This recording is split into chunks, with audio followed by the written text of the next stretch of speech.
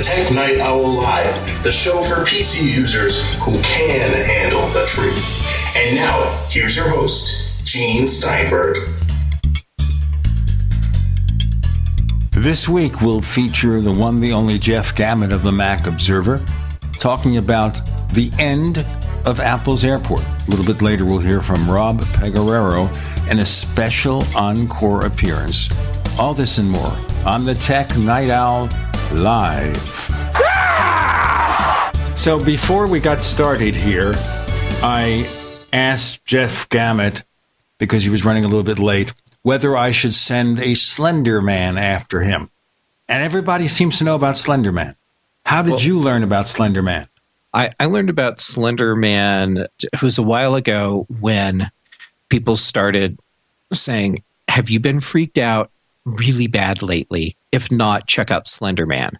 I did some research, and I'm like, holy crap, I can see why some people would be really freaked out by Slender Man. It's about imagining something online and then having reports of people who actually met up with or were somehow influenced to do bad things by Slender Man. And those of you familiar with our other radio show, The Paracast, this week we're featuring author Nick Redfern, who wrote a book about Slender Man. It is not Batman. It is not Superman. It is Slender Man, tall, thin, and creepy as F, as they say. Nick also likens him to the legend of the Pied Piper of Hamelin. Oh, okay. Where when they wouldn't pay him for the things he did, he influenced the children to follow him into the lake or something like that. Let's talk about something that we kind of expected to happen. Apple has made the official announcement, bye-bye Airport. Yeah. Tell us. On one hand, this is news, and on the other hand, we should have all seen this coming for a long time. So Apple just announced that the Airport product line has been officially discontinued. So they're not making any more. Whatever Airport Extreme base stations, Airport Expresses, Airport time capsules are left in inventory, that's all there is. So once they're sold out, they're just gone. Now, last November, there was a report that surfaced that said that Apple had disbanded its wireless networking team, which seemed like a pretty good indication that the Airport product line was dead. And that was just compounding what we already knew, which is that Apple hadn't updated the Airport Extreme since 2013, and I believe it was 2012 for the Airport Express. So it had been years since any changes had been made to the product line. The development team for networking gets disbanded. Now we finally have the official announcement. So it's unfortunate to see this product line go, because Apple made like really durable base stations. Their products just seem to run. So it's sad to see the Airport product line go away. Now, the Airport first appeared in 1999 when we knew nothing about wireless networking. Mm-hmm. And it was pretty slow. It was dreadfully slow, like 11 megabits or something, worse than a very poor broadband connection, except the ones in the hotels in which I stayed when I was briefly without an apartment to live in. And you'd pay, and I'll give you an example, Motel 6, we'd pay $5 a day for a coupon code for broadband, but it was only 5 megabits. It was dreadful. Ouch. Dreadful. I mean, you get a cheap hotel, you get cheap broadband, $5 a day. Now, obviously, there are hotels that give you free broadband, but the price increase is a lot more than $5. But I had to survive on $5. Now, imagine now 11 megabits. So I remember when the Airports first came out, and I finally got a Mac with an Airport built in and then maybe an Airport base station. And I realized the copying speed wirelessly was dreadfully slow. So maybe it took a minute to copy a file from Ethernet. Mm-hmm. With Wi-Fi, it was 10 times longer. It was dreadfully slow. And of course, over the years, the standards improved. So right now, with the current standard, it's pretty good, pretty quick. Now, Apple was at the forefront of this. They sat on the standards committee for Wi-Fi. And of course, they still have Wi-Fi gear. You know, all their products have Wi-Fi radios in them, and they work pretty well. Mm-hmm. But we're talking here about the routers, that kind of thing. What happened? Why did Apple lose this product line or give it up? I've been trying to really wrap my head around that because it seems like such a lost opportunity for Apple. Now, back in 1999, Apple was in a position where if they really wanted to have wireless networking happen, they had to make their own base station. There was just no way around it because you weren't going to be able to get something that would let you have a wireless network, except that Apple made the original graphite base station. And they showed that off at the same Macworld where they introduced the original clamshell iBook, which was the first computer Apple made that had Wi-Fi built in. And they needed something so that you could have a wireless network. They made a base station. And then they continued to make base stations, and they made them better and better and more capable over time. And it was great. That's all I used. My last Apple, before I switched over to a Wi-Fi mesh product, I'm using Eero now. My base station was an Airport Extreme, one of the towers. I'd been using it since 2013, and it was awesome. And the only reason that I replaced it was because I really wanted to have a Wi-Fi mesh setup, and I took my perfectly good base station and went and set it up at someone else's house so that they could have a much better network than what they had before. Explain to our listeners what we mean by a mesh wireless network. If you have a space... It's not a mess, it's a mesh. No, it's not a mess at all, actually. Mesh it's wonderful. So if you have a network where you have a lot of devices or you have a larger area that you need to cover, a mesh network can be really useful because instead of having a single access point, like an Airport Extreme base station, to take in and send out all the data that's passing through your network, that can be distributed amongst multiple base stations. We've had the ability to set up multiple base stations on a Wi-Fi network for a long time. What Mesh does is turns that into this seamless thing where your devices never need to think about which access point they're connecting to. That's all being managed for them. So the Wi-Fi Mesh routers will hand off the devices to the base station that will serve them best, either for data transfers or for connection strength. So if you have a network where you're in a situation where that single base station just isn't serving your needs anymore, Wi-Fi mesh is probably the answer. And I think for most people, it will ultimately be the future of Wi-Fi networking.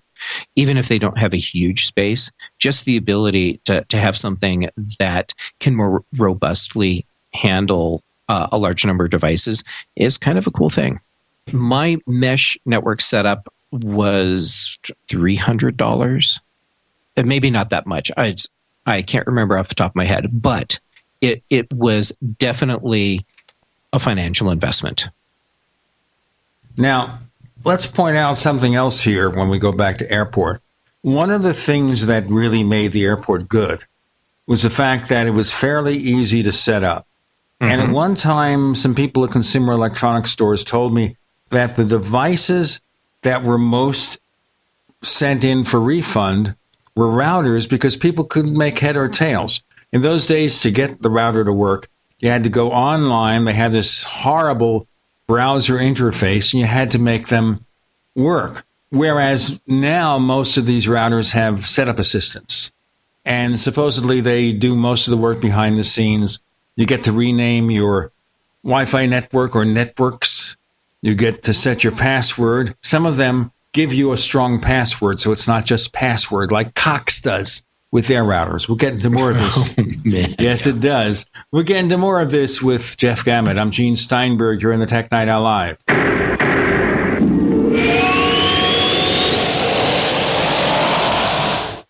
Attack of the Rockoids has been well received by critics and readers alike. It's a thrill-a-minute story you'll never forget. A former U.S. military intelligence officer is haunted by intense dreams about a beautiful woman pleading for his help after a terrible battle in outer space. But the dreams turn out to be true and thrust him into a telepathic love affair with a woman whose faraway planet is intent on destroying the Earth. And now the gripping tale continues in The Coming of the Protectors. It's the second book of the Rockoids trilogy, a galaxy-spanning adventure that pits our hapless heroes against powerful, fanatical enemies that threaten the lives of freedom-loving beings everywhere. Attack of the Rockoids and The Coming of the Protectors, classic science fiction at its best, available now. For more details, visit rockoids.com. That's ROCKOIDS.com. Hi, I'm Dr. Joel Wallach, the Dead Doctors Don't Lie guy. There's no reason why you shouldn't live to be at least 100 and have a great time getting there. And I'm going to give you a free copy of my lecture that tells you exactly how to do it. In fact, after you've lived a long and healthy life, there should be only 2 documents in your medical chart, a birth certificate and a death certificate. I'm Dr. Wallach with a warning. If you have a 4-inch medical chart, if you take prescription drugs for high cholesterol, high blood pressure, arthritis, joint pains, and other health issues, the medical profession is failing you. They're using you for an ATM machine. My free lecture is going to reveal what pharmaceutical companies don't want you to know. There's been groundbreaking research and discoveries on how to effectively treat or eliminate over 900 different diseases naturally, and it's all in my free lecture called Deadly Recipe.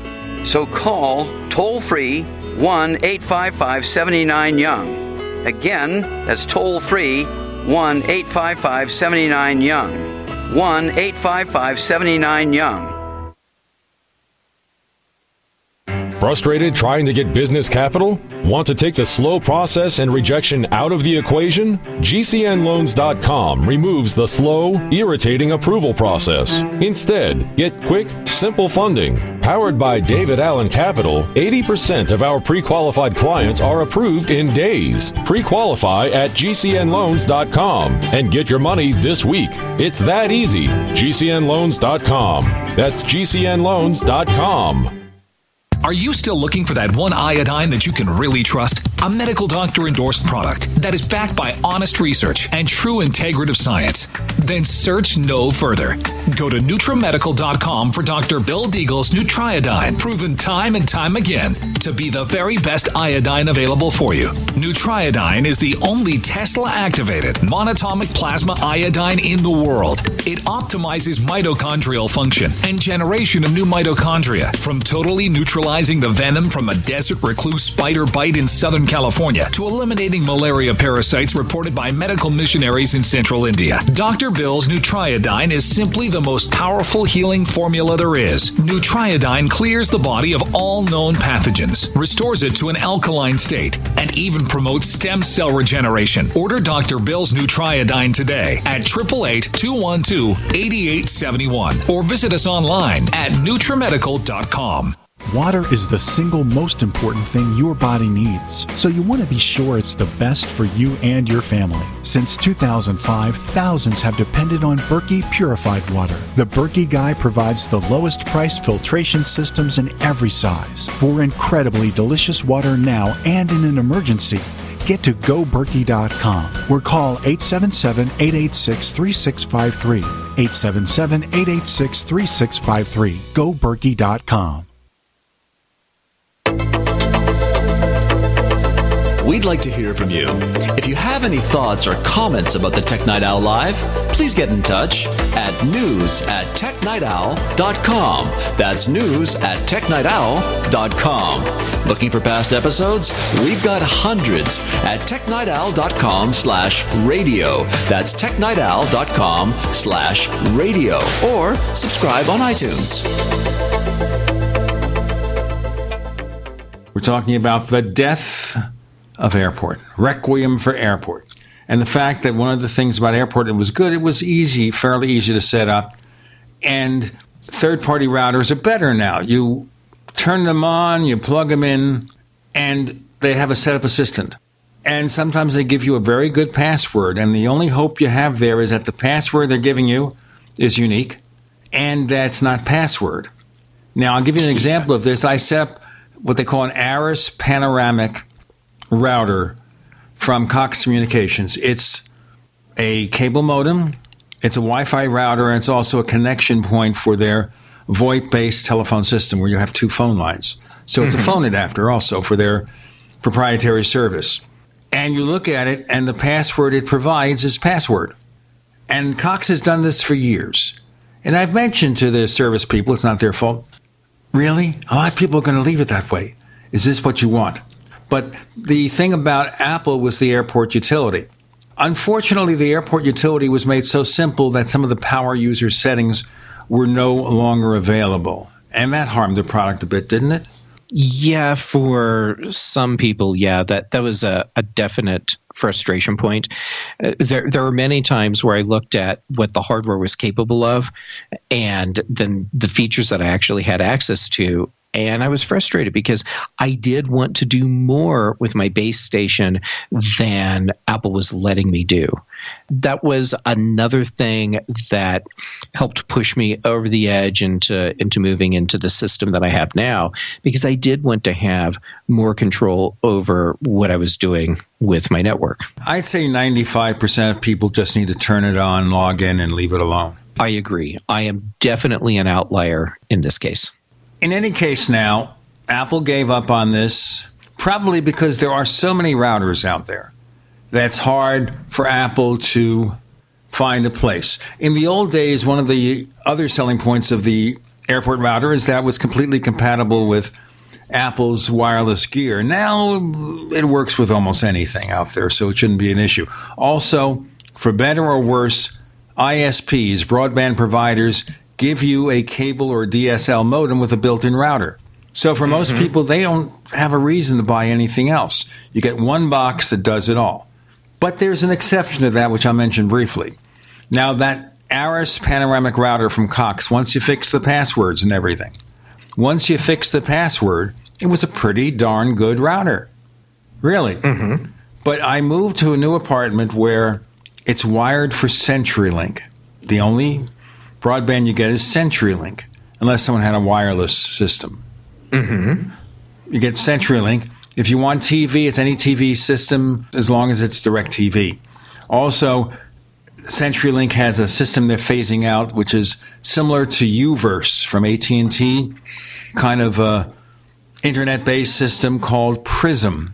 Big failure. And the reason is because you're stuck with one box for internet and TV, and that box has to be in the room in which your TV is. And if you want to be setting up your computer somewhere else and you want a wired connection, it's not so easy, okay? So that is the issue with that. So I got the box from CenturyLink. Their broadband is pretty decent, but their Wi-Fi rocks. So I ended up using a third-party router that I had here. It's an Amped wireless AC2200, which has 3 antennas and 3 separate streams. See, that's important. Those extra streams are really important. They've got 2 at 5, 1 at 2.4. And I looked at it, well, I've got, a dozen different devices on Wi-Fi. I've got 2 iPhones, an iPad, I've got my one Mac, the other Mac is wired. I've got the TV set, the Blu-ray player. You keep adding it up and everything's got Wi-Fi. And if you're feeding 12 different Wi-Fi connections, it's not that they don't work. A lot of them do things in the background, like your set-top box for your cable or satellite provider. They're always doing things in the background for on-demand. You want to do on-demand or pay-per-view? You've got to have an internet connection that's live. So everything is pulling data off your internet connection. They're clogging your network stream. So you need something that can handle all those devices. The one from CenturyLink can't. The Amped wireless, because it has 2 5 gigahertz streams. 2 5 gigahertz streams. And that's nice, because that means that you can have more devices utilizing your bandwidth more efficiently because they're being split across the streams. Exactly. So I have one network name for the first 5G, the second one for the second 5G. And by splitting up the devices, I get higher throughput. The loss from the basic speed that the internet's giving me is much, much less. And that works. So that's another thing. Again, of course, to do that, if you want to use a separate router, in addition to the one you have on your ISP, you have to go into its web interface and turn off the Wi-Fi radios on your ISP's router, and then plug in plug in a cable from there to your regular router. Yeah, now some ISPs make that really difficult, and they won't let you turn off the Wi-Fi antennas yourself. You have to call them, and then they do it from their end. Which ones? Like Comcast, Xfinity now. If you have one of their Wi-Fi routers and you want to turn the Wi-Fi off and use your own Wi-Fi router instead, you don't have a web interface for doing that. You actually have to call their customer service and have them do it from their end. They don't want you turning that Wi-Fi antenna off. Okay.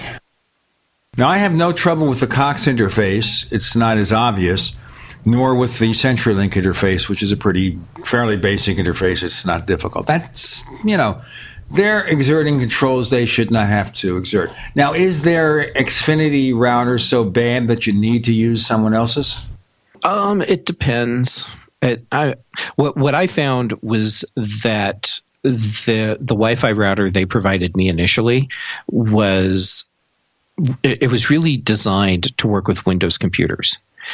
And so it didn't connect reliably to my Mac. And it was just really weird because, Wi-Fi should just be Wi-Fi.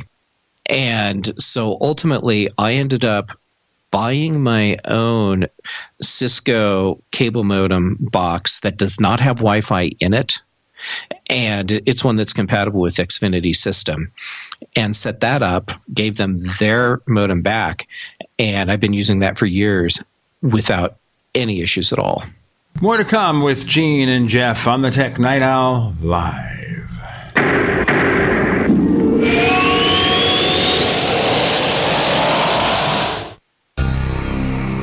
Thank you for listening to GCN.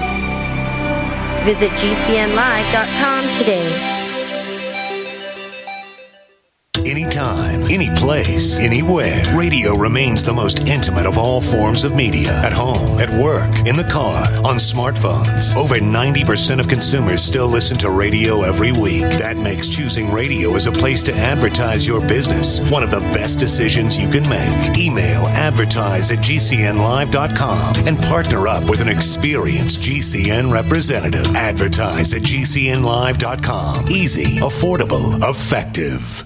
Healthcare reform is confusing. With the loss of the Obamacare mandate, those needing help can now choose an affordable alternative. By joining Liberty HealthShare, you're part of a community of health-conscious Americans all over the country who control their own healthcare costs and choices. Liberty HealthShare is not insurance. It is an association of self-pay patients who unite with like-minded people to share the cost of their medical needs. Neighbor helping neighbor. Learn more now by going to libertyoncall.org. That's libertyoncall.org.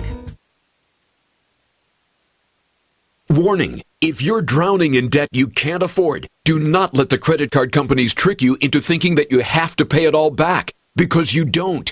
What the credit card companies don't want you to know is that there's actually a way to get debt-free without paying off your entire debt or going bankrupt. If you have $5,000 or more in credit card debt, you now have the right to let us settle that debt for a fraction of what you owe. For free information, call Credit Associates now. 1-800-959-5759. We'll even show you how much money you could save. If you can't afford to pay off all your debt, do not let the credit card companies trick you into thinking that you have to. Call Credit Associates now for free information on how to get debt-free faster than you ever thought possible without debt consolidation or bankruptcy. We depend on your success and offer a guarantee, so there's no risk. For free information, call now. 1-800-959-5759. That's 1-800-959-5759. 1-800-959-5759. Hello, I'm Mike Lindell, the inventor of MyPillow. And like all of you out there, I had problems sleeping. Pillows would go flat. I would flip-flop all night long. I would wake up with a sore neck, maybe a headache, or feel like I needed a nap even though I slept 8 hours. When I invented MyPillow, I wanted it to where you could move the patent button and fill to give you the exact support you need as an individual, regardless of sleep position. MyPillow will get you into that deep REM sleep faster, and you will stay there longer.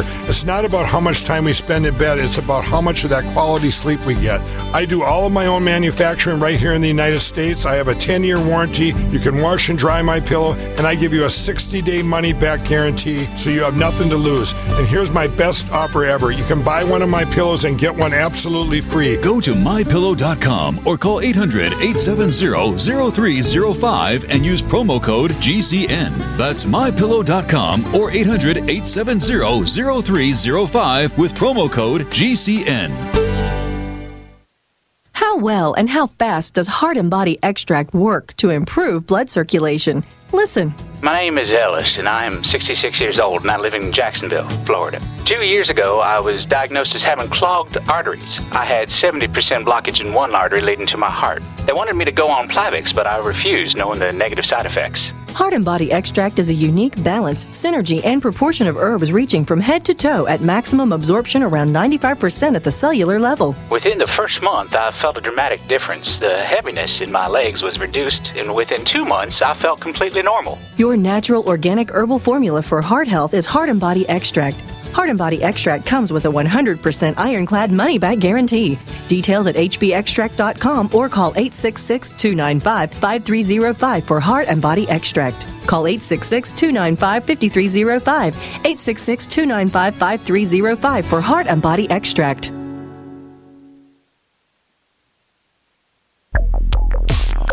Live with Gene Steinberg.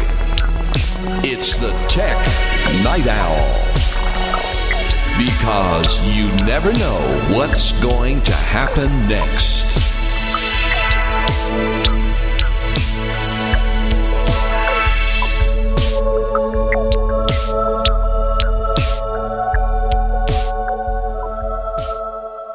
So there you go. The death of Airport, all the new options, which can be more complicated. Some of the things the ISPs are doing to kind of mess you up if you want to use your own router, because they supply products that aren't so good. Maybe they want to sell you a mesh router. I wonder if they're going to do that eventually. Comcast is already working on those products. Comcast or Xfinity has some pretty aggressive plans, not like mean aggressive, but aggressive plans for being your entire network and smart home setup, in addition to providing you your broadband and TV content. So yeah, they're heading down that path. Well, also, sometimes they do strange things. I'm not sure if Comcast does this, but there's a new system for cable called DOCSIS 3.1. It adds streams, and the original standard will allow downloads of up to gigabit without having to have fiber cable to your home, which is very expensive. The problem is the upload speed is 30 or 35 megabits. But most people don't really need the fast upload. Some of us do. But now with Cox, in order to get what they call Gigablast, you have to buy the router separately for like $150 or $200. They don't rent it to you yet. They will, I think, in May or June. Now, there's a new standard for DOCSIS 3.1, which is kind of a dual system where up and down is the same. So you'll be able to get gigabits uploads and downloads without fiber cable to your home, because they're sending multi-streams.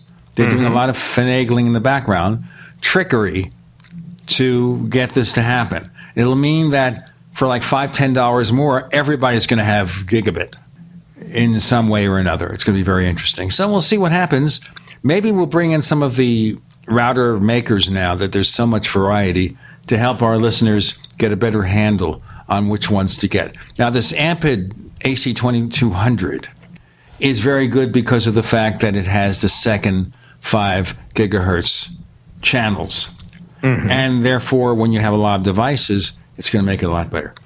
Now, we had a phone call where I stopped the show for a minute, and we're always interested in the tech business on security, especially, Wi-Fi. You want to have strong password. Turns up that on my wife's credit reports, on some of them, a totally different person is on there. with a totally different husband, a totally different payment history, totally different court records, different addresses, different driving experience. You need to have a talk with your wife. Well, she must be two people at once. They have her living in places that neither of us ever heard of. Wow. One of the addresses is in Michigan, and she's never lived in Michigan. She's never been to Michigan in her entire life. And what's happened here is that her, what they call LexisNexis report, is scrambled. LexisNexis, you don't hear of it. You hear like Experian, Equifax, or TransUnion. LexisNexis is the credit bureau that is checked when you want to get auto insurance, because they check that record to check your driving record, a record of traffic accidents, having your license suspended, traffic violations. I mean, it's used by others too. We found it on one of her credit reports too, regular credit reports, but it's something that you don't know about. You may wonder, why is your auto insurance so high? Maybe there's a mistake on your LexisNexis report. It's like the unknown credit bureau. And my wife has been working with this guy, and he's found even more names. It's like a whole family of ne'er-do-wells with tax liens and failure to pay their property taxes and all this other stuff, and judgments and everything mixed in with her credit record. That is crazy. And what a pain for you and her. Well, what we're doing here is we're in touch with them, and it's not a place that anyone even wants to admit exists. They're under the radar. Of course, I guess a credit bureau really doesn't want to be known as much because of the fact that after Equifax and the breaches over there, it was, I think, 2 breaches, not just one, people don't want to know. They don't want you to know that they exist anymore, although some really pull stunts. You know, a lot of them operate under different names. So, for example, Experian. Ever hear of freecreditreport.com? That's Experian. Oh, okay. Annualcreditreport.com. That's Experian. They market under different names to get your money for credit monitoring or to sell you credit reports or something like that. I assume that the merchants already pay them to get your credit report, but they want you to pay also. Well, it sounds like a nice gig if you can make it work. Well, the problem with it is that you have no control. You are the customer of the credit bureau, even though you never gave them any information. You never signed up for anything. You are their customer because the people you deal with have opted to deal with them. And when you have a situation where your data has been breached, like, 150, 160 million from Equifax, you're talking here about all the families in the U.S.? They have your record. And I've seen weird stuff happen to me, by the way, and I believe in strong passwords. You know, briefly, Jeff will go along with me here. Mixture of upper and lowercase characters, random numbers, punctuation. You know what I'm talking about. 2-factor authentication is very good. And what that means is maybe you'll log in to a service and then they'll send a message to your cell phone. You have to enter the numbers. So you have 2 factors, 2 ways to authenticate before you log in. I mean, if somebody comes to your house and holds a gun to your head and says, log in, it doesn't matter if you have 50 authentications and 50 factors, you're going to say, yes, sir. But otherwise, it provides more security. So I do all that stuff. So I have a streaming service where suddenly the membership ended. And I contacted them and I said, why is the membership ended? And they said, oh, you canceled it after the end of the billing period. And I said, who?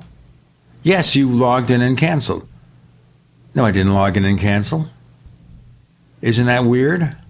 That's weird. Okay, I did not log in and cancel, but they had a record that I did. Somebody, this is an interesting thing here. When I was asking for some financial help, donations, and somebody offers me a donation and says, look, I'll send it to your bank account. So I email them. Actually, I send it as a private tweet. I send them the information on the bank account. This is a bank account where I don't keep a lot of money. So I figured if they're going to steal the money from my bank account, mazel tov, it's $2. Let them have the $2. I'll just close the account and try again. They posted it on Twitter live. on my account name. They logged into my account on Twitter. Holy crap. Yeah, isn't that interesting? So the bank account is now hacked. I went to the bank and we opened a new account. I've moved, so the address they include is fake. Then somebody the other day posted the same information under their name or a phony name. Are we having fun yet? Well, I think we need to decide what our definition of fun's going to be. Well, it's called a crime, ladies and gentlemen. If you catch somebody doing this, it's attempted identity theft.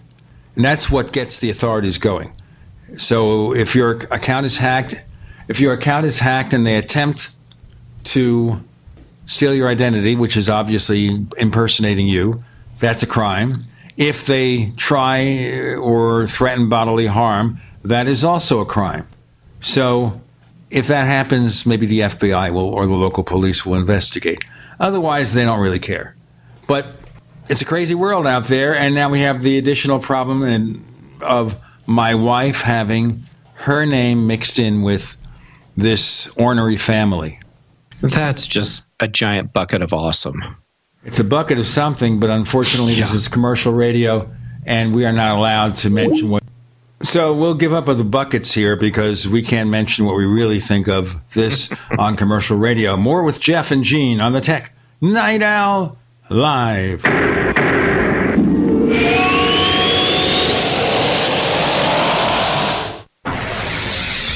You are listening to GCN. Visit GCNlive.com today.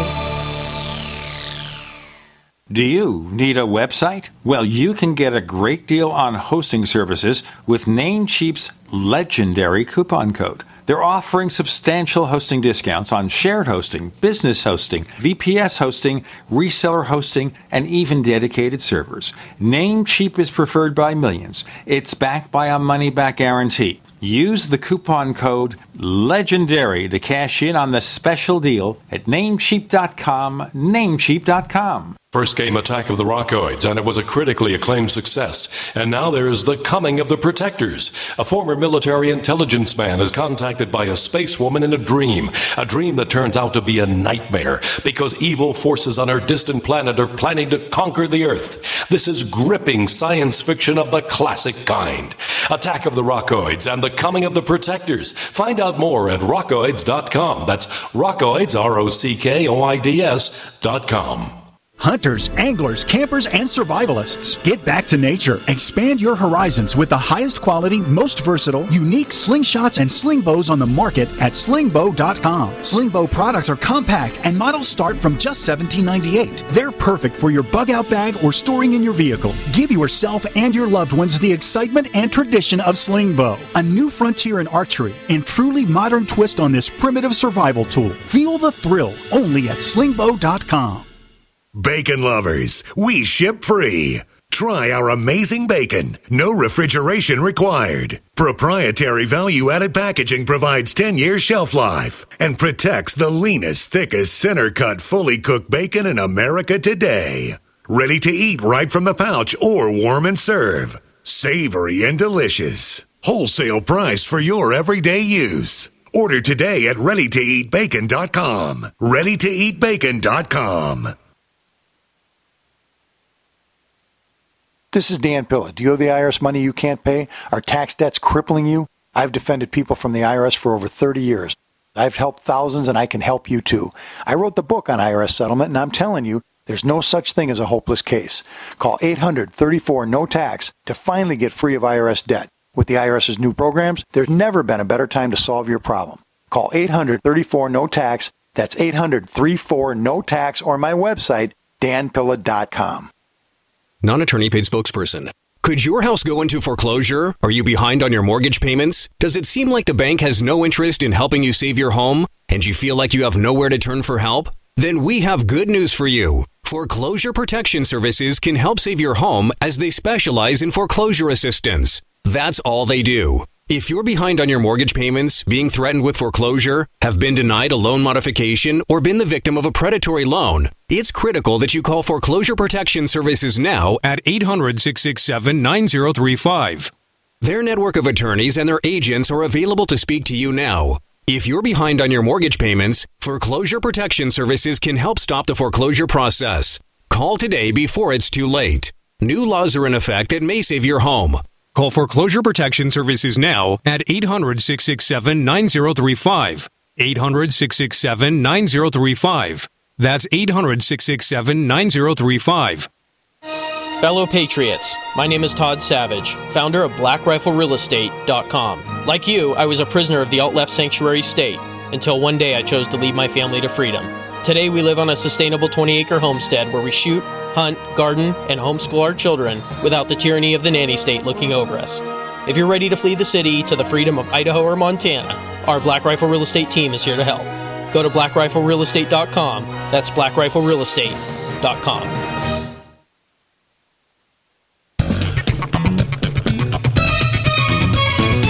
Do you know what's going to happen next? Well, here's the Tech Night Owl. Live with Gene Steinberg.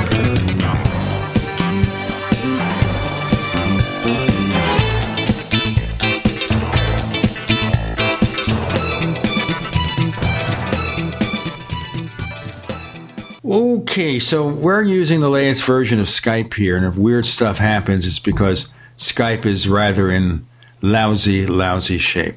Oh, well. Boy, howdy. I don't know if this is an important issue or not, but iTunes, at long last, is available in the Microsoft Store. iTunes for Windows. It was available from Apple. You could download it. But now it's available in the Microsoft Store. Does anybody even log into the Microsoft Store? Well, if you're using, what are they calling it, Windows S or Windows 10S, then yeah, because that's the way that you'll get apps for your devices. So really, adding iTunes to the Windows App Store thing, this just ensures that people that are running Windows 10S can install iTunes and take advantage of its features. So it took, like a year longer than Apple said it was going to, so I'm not sure what the deal was there. But yeah, it's now everyone running Windows will be able to install iTunes instead of just some of the people. I'm so excited. Oh, I'm sure. I can hear it in your voice. It's such a big story. I mean, it's incredible. What do you think of all these stories about the HomePod being, as they say, bombing, not selling so well? You know, Apple hasn't given us numbers, so there's a lot of speculation that's happening. We saw the same thing with Apple Watch when it came out. All of these analysts and research firms said the Apple Watch was tanking. It just wasn't selling. Well, here we are on the 4th generation, which is Apple Watch Series 3, and Apple Watch is selling really well. Apple is apparently outselling a lot of traditional watchmakers right now with Apple Watch. All the ones in Sweden. Yeah, all the ones in Sweden. Yeah. And it's also the #1 best-selling wearable in the world. Right. So that's pretty good for a device that everyone, well, at least the pundits were writing off as a failure. So I'm not ready to write off HomePod as a failure right now. I mean, we have, 2 months of sales? That's not much data to go on. I mean, the people that I have encountered that have HomePods, they like them. The other thing to bear in mind here when it comes to HomePod is probably going to sell best during the holiday season. In fact, the first quarter of the year is probably the worst month for sales of that sort of device. Yeah, I think if HomePod had started shipping in, say, November of 2017, people would be talking about its sales figures in a very different light because there would have been holiday season sales for the device. But instead, we didn't get to start buying this thing until after the holiday season had really ended. So we'll see more sales happening over time, of course, because that's just how it works. But I think we'll see the big boost for HomePod in the fall of 2000 and whatever year we're in now, because that's when people are going to start doing the holiday buying again. And I think that's when we'll see the biggest uptick in HomePod sales. The thing, of course, is going to be the same thing. It's going to be in the other products category at Apple, so we'll only have to infer this by the total numbers as we will when the financials come out in just a few days after you hear the show.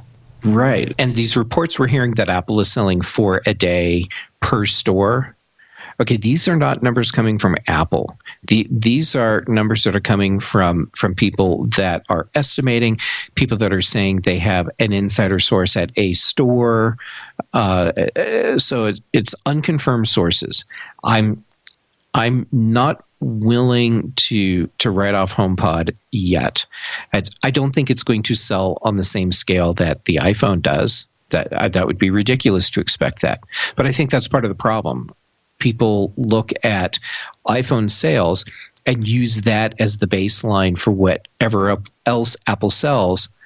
And if you're not selling in the volume that an iPhone does, then clearly the product must be a failure. Obviously. We know, of course, that the iPhone 10 is a huge fail. Nobody wants to spend $999 for a smartphone. But then you wonder, you can get a Samsung Galaxy Note 9 for $950. Why does that make a difference, and why is nobody complaining? Well, because that's Samsung and not Apple. People love bagging on Apple right now because Apple is up on this pedestal. I mean, that's the company that's so successful, and people love tearing down those big successful companies. People love when their heroes fall from pedestals, and we'll see people say that Apple's pricing is horrible, even though you could spend as much for a Samsung phone before the iPhone 10 came out. And what about the Pixels? And Pixels are not cheap either. You see, what they say here is Apple charges too much, they'll sell more product. But then you look, the average sale price of iPhones keeps going up, which means the weighting of sales is more towards the high end. Mm-hmm. That means someone's buying iPhone 10s. 2 or 3 people. Yeah. I think it's a big fail. That's right. What surprised me is continuing that meme even after Apple announces that the iPhone 10 was the number 1 best-selling smartphone in the world during the weeks it was on sale. Number 1 best-selling. It's a big fail. But it's how do you reconcile that? Even after Apple makes the announcement. They can say, well, Apple's making up numbers. No, because Tim Cook will go to jail. Yeah, Tim, he doesn't strike me as the kind of guy that would want to spend any time in jail. So he's going to fly the straight and narrow when it comes to announcing sales activity for Apple products. So if he says that the iPhone 10 was the top-selling smartphone or iPhone or whatever ever since it went on sale, okay, then that's a number that can be backed up somewhere. Right, it's going to be in their SEC filing. And Apple does not need to get itself in trouble. Tim Cook is not jail bait. Whatever you think of Tim Cook, he ain't going to jail.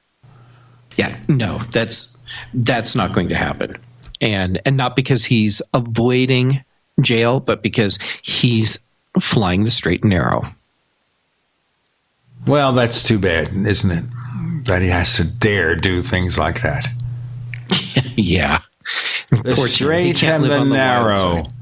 There is an article here, I don't know if you read it, from Macworld, saying products that Apple needs to discontinue. They mentioned the airport. That was, something that was already decided, so we don't count that.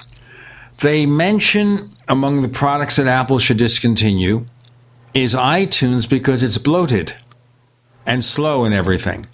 But the actual application size of iTunes is, about 1/10 of that of Microsoft Word? It's not that big an app, like 275 megabytes on my Mac. It's a browser. Maybe it has too many functions, but it's not a fat app.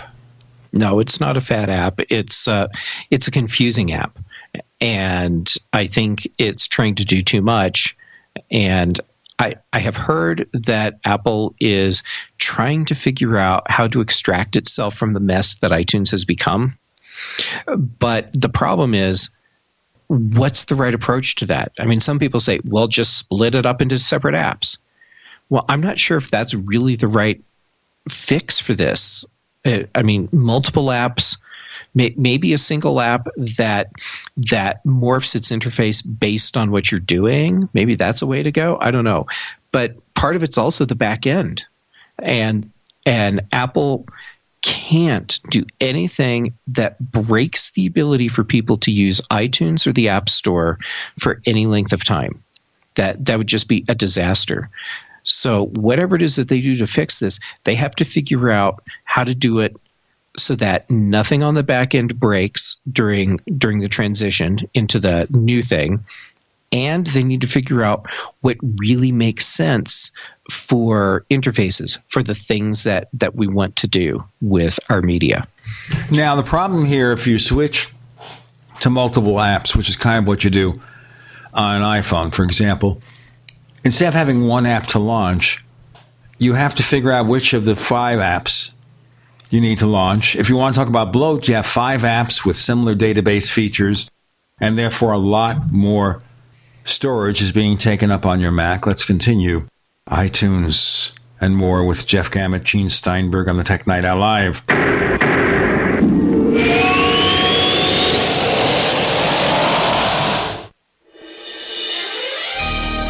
Thank you for listening to GCN. Be sure to visit GCNlive.com today. Attack of the Rockoids has been well received by critics and readers alike. It's a thrill-a-minute story you'll never forget. A former U.S. military intelligence officer is haunted by intense dreams about a beautiful woman pleading for his help after a terrible battle in outer space. But the dreams turn out to be true and thrust him into a telepathic love affair with a woman whose faraway planet is intent on destroying the Earth. And now the gripping tale continues in The Coming of the Protectors. It's the second book of the Rockoids trilogy, a galaxy-spanning adventure that pits our hapless heroes against powerful, fanatical enemies that threaten the lives of freedom-loving beings everywhere. Attack of the Rockoids and The Coming of the Protectors. Classic science fiction at its best, available now. For more details, visit rockoids.com.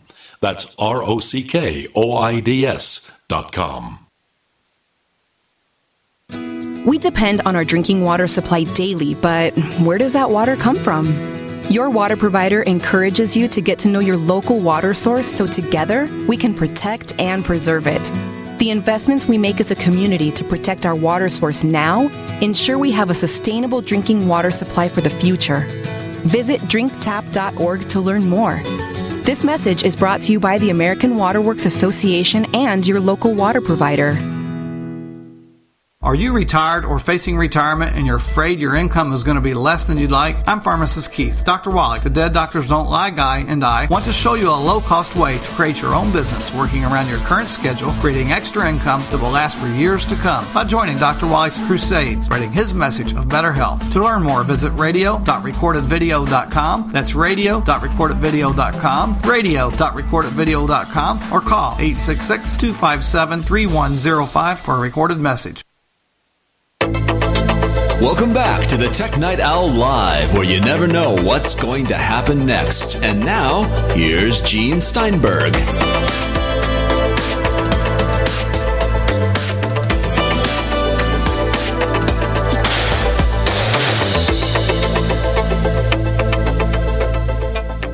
Let's say that we have a second version of this radio show, which you can get if you subscribe to Tech Night Owl Plus. Why?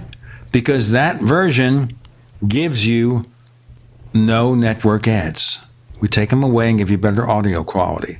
For more information, go to plus.technightowl.com, plus.technightowl.com, with Jeff Gamet looking at ways to fix iTunes. And I guess it's mostly interface elements. Can we simplify it? Can we do things to make iTunes easier to use? Not so much the size of the app. Right now, you have a little pop-up menu to switch between audiobooks, podcasts, TV shows, movies, and music. Mm-hmm. There's no longer app store access in there for iOS. You want to do that, you have to go to your iPhone or iPad. But that seems simple enough. And then you have 3 and you have options as to whether you're consulting your library in terms of movies, for example, unwatched movies, and the iTunes Store. Under music, it has a relationship to Apple Music, even if you don't have Apple Music. The thing is here that I don't consider that hard to use.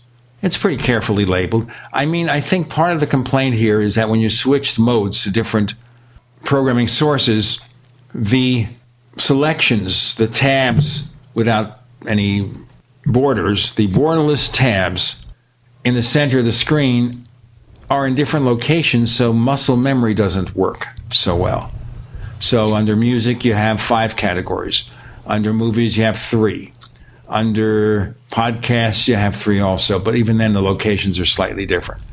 So one of the interface elements that confuses people is where the muscle memory doesn't work because the locations of these tabs, or whatever you want to call them, are different. Mm-hmm. That's a criticism. I suppose you get used to that. Otherwise, it's a standard browser interface. Maybe some of the options are a little bit obscure, but I don't find it, maybe because I'm an old-fashioned person, I don't find it that difficult to use. I'm sure there are better ways of doing it, but remember also, when you change things substantially, you're going to confuse people. Some people will say, well, I'm used to doing it this way, for better or worse. What do you do? Separate apps, I don't think it's going to work for efficiency's sake. So what is the solution for iTunes? I assume they have these brilliant programmers who will think about it, but it has to be strictly front end. As you say, you mess with the database functions, you're going to confuse things. And even if you adapt it to a new method, what about the old method? Because millions of people are still going to have the older version for a long time. They can't run the newer operating systems. What do you do? And I guess that's one of the things that Apple has to consider. Also, there's a Windows version. So whatever they do with the Mac version, you're probably going to want to have the Windows version do the same thing in the same way. Right. It's the rock and a hard place.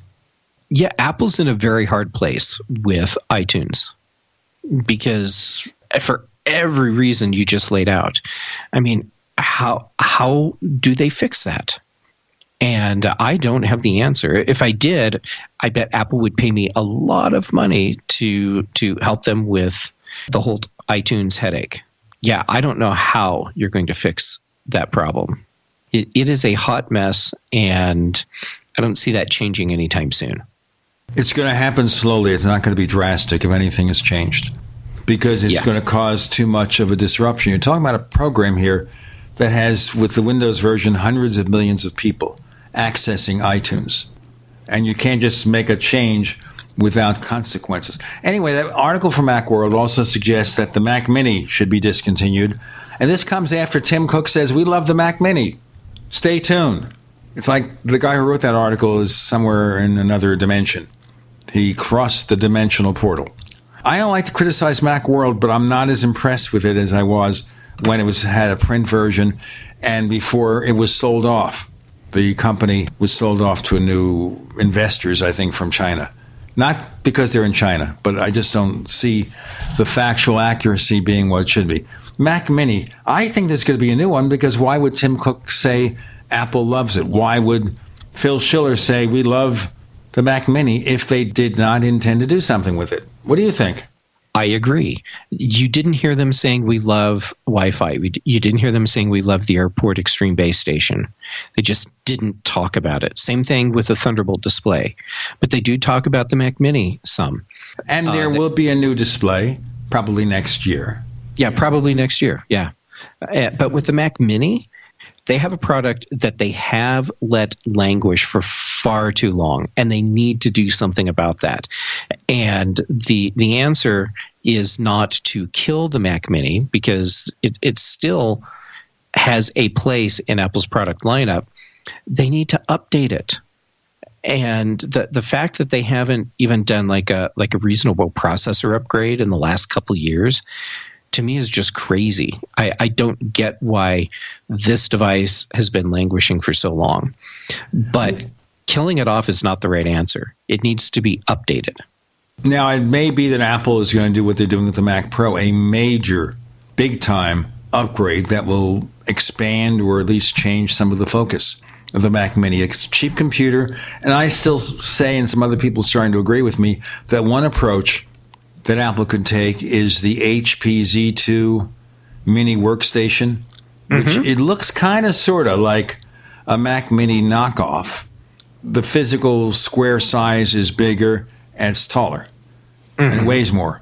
But Apple could make that like a mini Mac Pro, where you could buy it basic for $500-$600 like you do now, or add really powerful stuff there and make it into something for people who can't afford what an iMac Pro is, which is $5,000, or what a Mac Pro might cost, which is $6,000 or $7,000. They can't afford that. I don't know too many people who can afford one unless they have a rich relative or something, or some lucrative job. But for people who cannot afford that and need some extra power, the Mac Mini could be a pretty flexible device with lots and lots of options. Imagine putting a Xeon processor in a Mac Mini, maybe for $3,000 or something. Yeah, it could be a more affordable powerhouse desktop machine.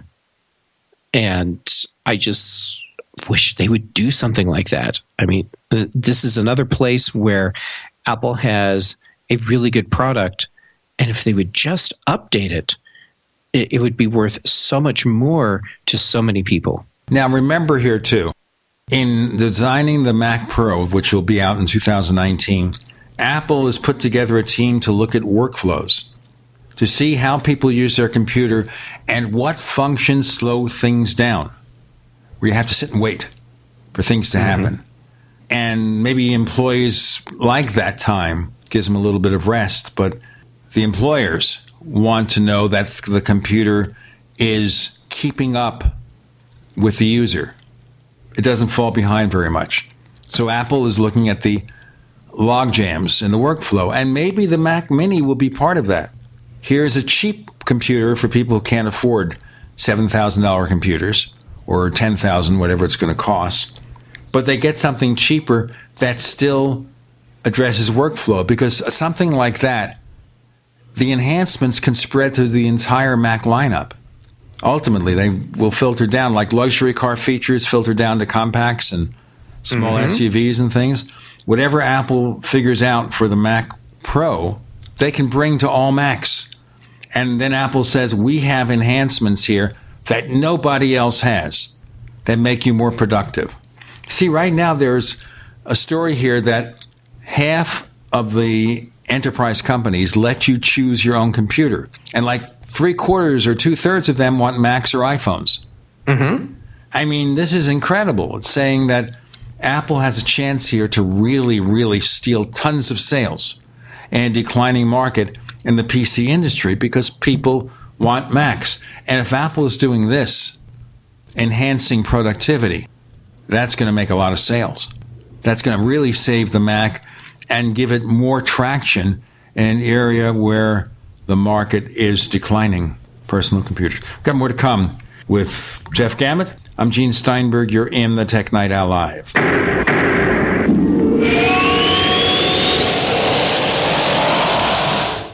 Attack of the Rockoids has been well received by critics and readers alike. It's a thrill-a-minute story you'll never forget. A former U.S. military intelligence officer is haunted by intense dreams about a beautiful woman pleading for his help after a terrible battle in outer space. But the dreams turn out to be true and thrust him into a telepathic love affair with a woman whose faraway planet is intent on destroying the Earth. And now the gripping tale continues in The Coming of the Protectors. It's the second book of the Rockoids trilogy, a galaxy-spanning adventure that pits our hapless heroes against powerful, fanatical enemies that threaten the lives of freedom-loving beings everywhere. Attack of the Rockoids and The Coming of the Protectors, classic science fiction at its best, available now. For more details, visit rockoids.com. That's ROCKOIDS.com.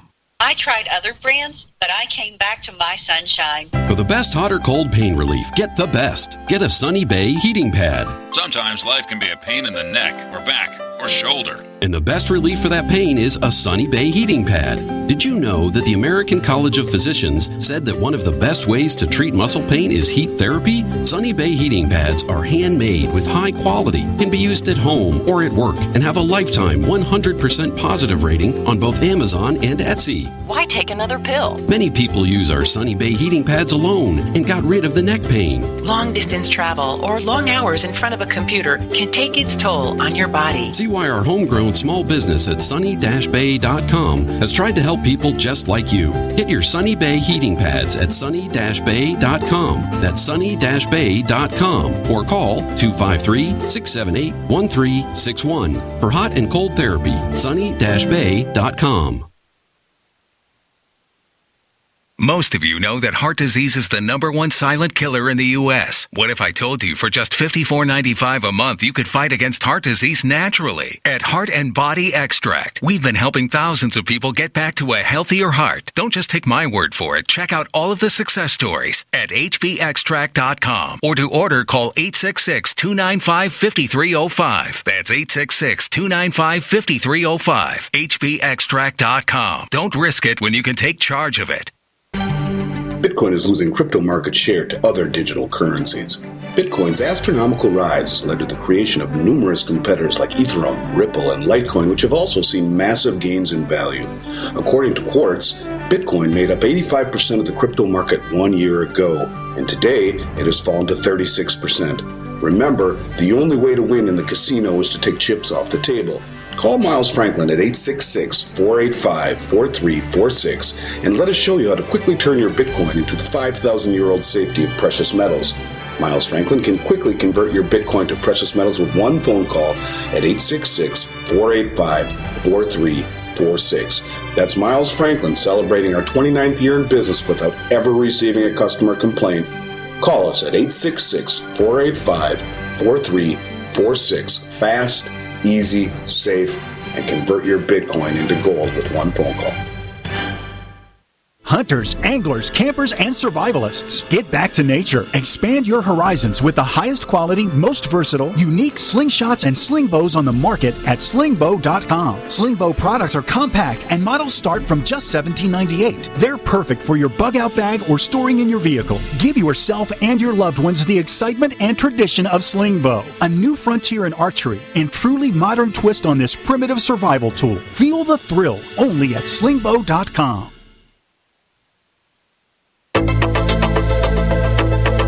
We'd like to hear from you.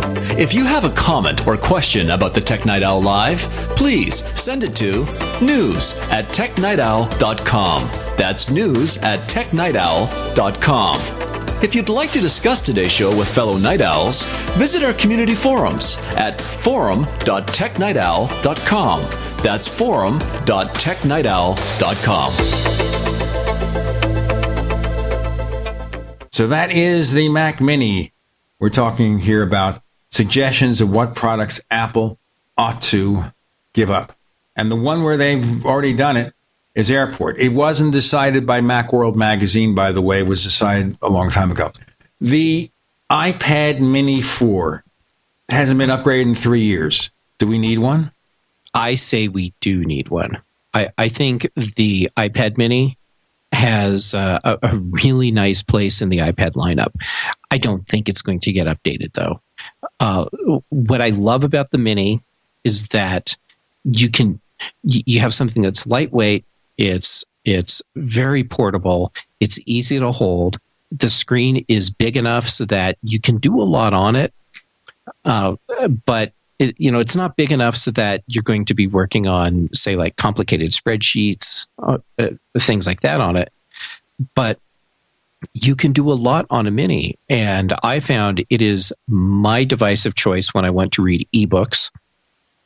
I like it when I'm out and about and want to have something bigger than my iPhone for checking email and doing other communication things.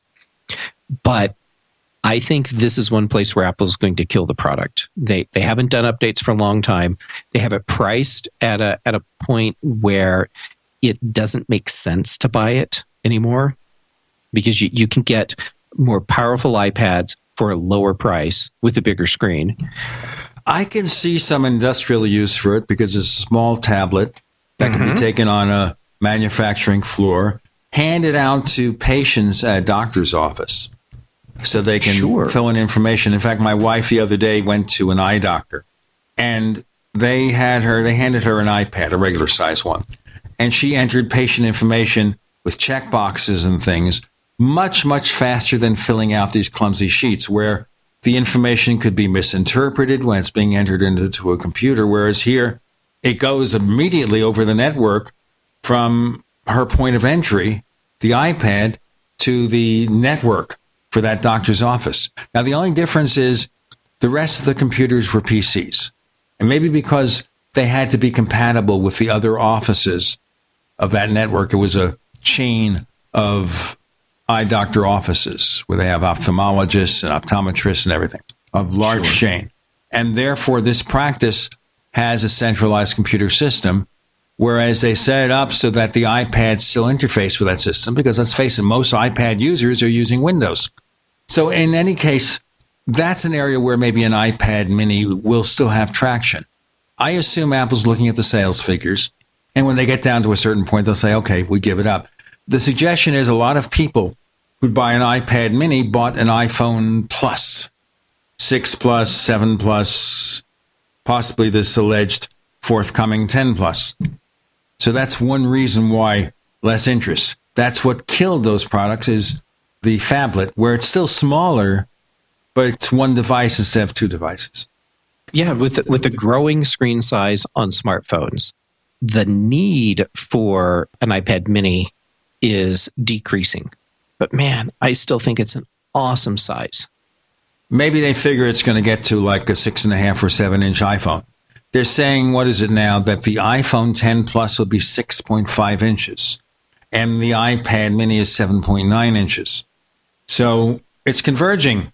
Yeah, it is. And maybe there's a 7-inch iPhone somewhere. I'm sure in a lab somewhere there is. With as big as the iPhone is getting, the need for the iPad mini is decreasing. That just kind of makes me sad. I really love the mini form factor. I think it's a great iPad. Final topic. Not forever, just now. Mac with ARM processors. That story has been renewed again. And the thing that bothers me here is not the fact I'll have to have an Intel emulator, but so many people buy Macs, I think, to be able to run Mac OS and Windows with good performance. How do you handle that? How do you handle that with Macs on ARM unless Apple has a trick, a technique to make it work? Well, you need to have an ARM processor that's really powerful, and you need to have the rest of the infrastructure in your computer to support that as well. Otherwise, you're back to what we used to deal with years ago with emulation, where it was just horrible, absolutely horrible. And that's not acceptable. Apple cannot allow themselves to go backwards in that way. I had come up with a really dumb suggestion because I'm not a programmer. Maybe Apple can send the Intel commands to the graphics processors to really speed them up, have all those extra cores that graphics processors have. And possibly, since they're still a customer of Intel, license Intel technology and maybe have Intel fabricate the new ARM chips that will be used for Mac, so Intel still gets an income stream. They'll license certain technologies to Apple so they can emulate with good performance and fabricate the chips so they still have a customer. Okay, I can see this. I've also come up with another hypothesis or idea of what Apple could do. It's not a binary thing, even though processors are actually binary things. Instead of replacing the Intel processor with an ARM processor, why not have dual processors? You have Intel in ARM, and then you have certain parts of the operating system that are using your Intel processor, and other parts are relying on the ARM processor. So things that Apple's doing that are just very specific to their own hardware, to the operating system, those could be channeled through the ARM processor. And then the other tasks that currently rely on Intel chips, that's still going to happen. So like running your mainstream applications, things like that. Well, they're doing that now. The Touch Bar on the MacBook Pro, a similar setup, even though there's no Touch Bar, on the iMac Pro, where they have the system on a chip. So Apple is already beginning to add low-level functions on ARM processors, which takes the load off the Intel processors, possibly the overhead, and might in the end result in better performance. And because the ARM processors are very cheap to produce, give you a better value. And probably better battery life, too.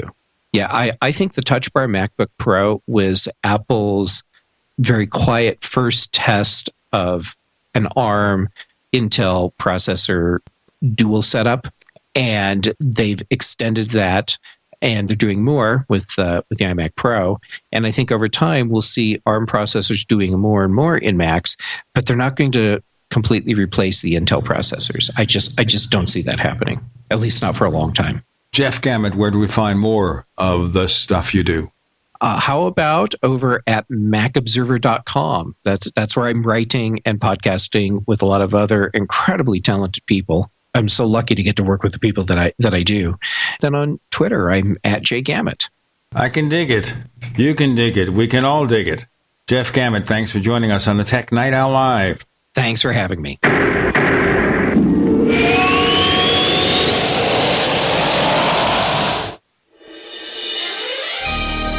Thank you for listening to GCN. Be sure to visit GCNlive.com today. Anytime, any place, anywhere. Radio remains the most intimate of all forms of media. At home, at work, in the car, on smartphones. Over 90% of consumers still listen to radio every week. That makes choosing radio as a place to advertise your business one of the best decisions you can make. Email advertise@gcnlive.com and partner up with an experienced GCN representative. Advertise@gcnlive.com. Easy, affordable, effective. Water is the single most important thing your body needs, so you want to be sure it's the best for you and your family. Since 2005, thousands have depended on Berkey purified water. The Berkey Guy provides the lowest priced filtration systems in every size for incredibly delicious water now and in an emergency. Get to GoBerkey.com or call 877-886-3653. 877-886-3653. GoBerkey.com. Hello, I'm Mike Lindell, the inventor of MyPillow, and like all of you out there, I had problems sleeping. Pillows would go flat, I would flip-flop all night long, I would wake up with a sore neck, maybe a headache, or feel like I needed a nap even though I slept 8 hours. When I invented MyPillow, I wanted it to where you can move the patented fill to give you the exact support you need as an individual, regardless of sleep position. MyPillow will get you into that deep REM sleep faster, and you will stay there longer. It's not about how much time we spend in bed, it's about how much of that quality sleep we get. I do all of my own manufacturing right here in the United States. I have a 10-year warranty. You can wash and dry my pillow, and I give you a 60-day money-back guarantee, so you have nothing to lose. And here's my best offer ever. You can buy one of my pillows and get one absolutely free. Go to MyPillow.com or call 800-870-0305 and use promo code GCN. That's MyPillow.com or 800-870-0305 with promo code GCN. It's been said, any society is only 3 missed meals away from chaos. Those times may be near. Think about it. Our country faces multiple terrorist threats and aggressions from Russia and North Korea. Social unrest and violent marches yet again may lead to looting of stores and city shutdowns. And our crumbling infrastructure leaves our power grid vulnerable to long-term outages from a single cyber attack. When the chaos from any one of these threats arises, the government knows it can't provide during a widespread national emergency. That's why you need your own plan for self-reliance. That's where My Patriot Supply comes in. Get a 4-week survival food supply for only $99. That includes breakfast, lunches, and dinners. Order online at preparewithgcn.com. $99 for 4 weeks of survival food that tastes like homemade cooking and lasts up to 25 years. From My Patriot Supply. Get your kits today at preparewithgcn.com. Free shipping is included. Preparewithgcn.com. Individuals and businesses with tax problems, listen carefully. Do you feel like you're losing control over your finances? If you owe over $10,000 in back taxes or have unfiled tax returns, we can help you take back control. The IRS is the largest and most aggressive collection agency in the world, and they can seize your bank account, garnish your paycheck, close your business, and file criminal charges. Take control of your tax problems now by calling the experts at Tax Mediation Services and take advantage of the Fresh Start program and new laws that may allow us to negotiate a settlement for the lowest amount possible. Our team of tax attorneys and enrolled agents can stop collections and get you protected so you can take control of your financial future. Tax Mediation Services is accredited by the Better Business Bureau. Call now for a free case review and a price protection guaranteed quote. Call Tax Mediation Services now at 800-301-5435. That's 800-301-5435. 800-301-5435. What are you listening to? The Tech Night Owl Live with Gene Steinberg. What's going to happen next? You never know.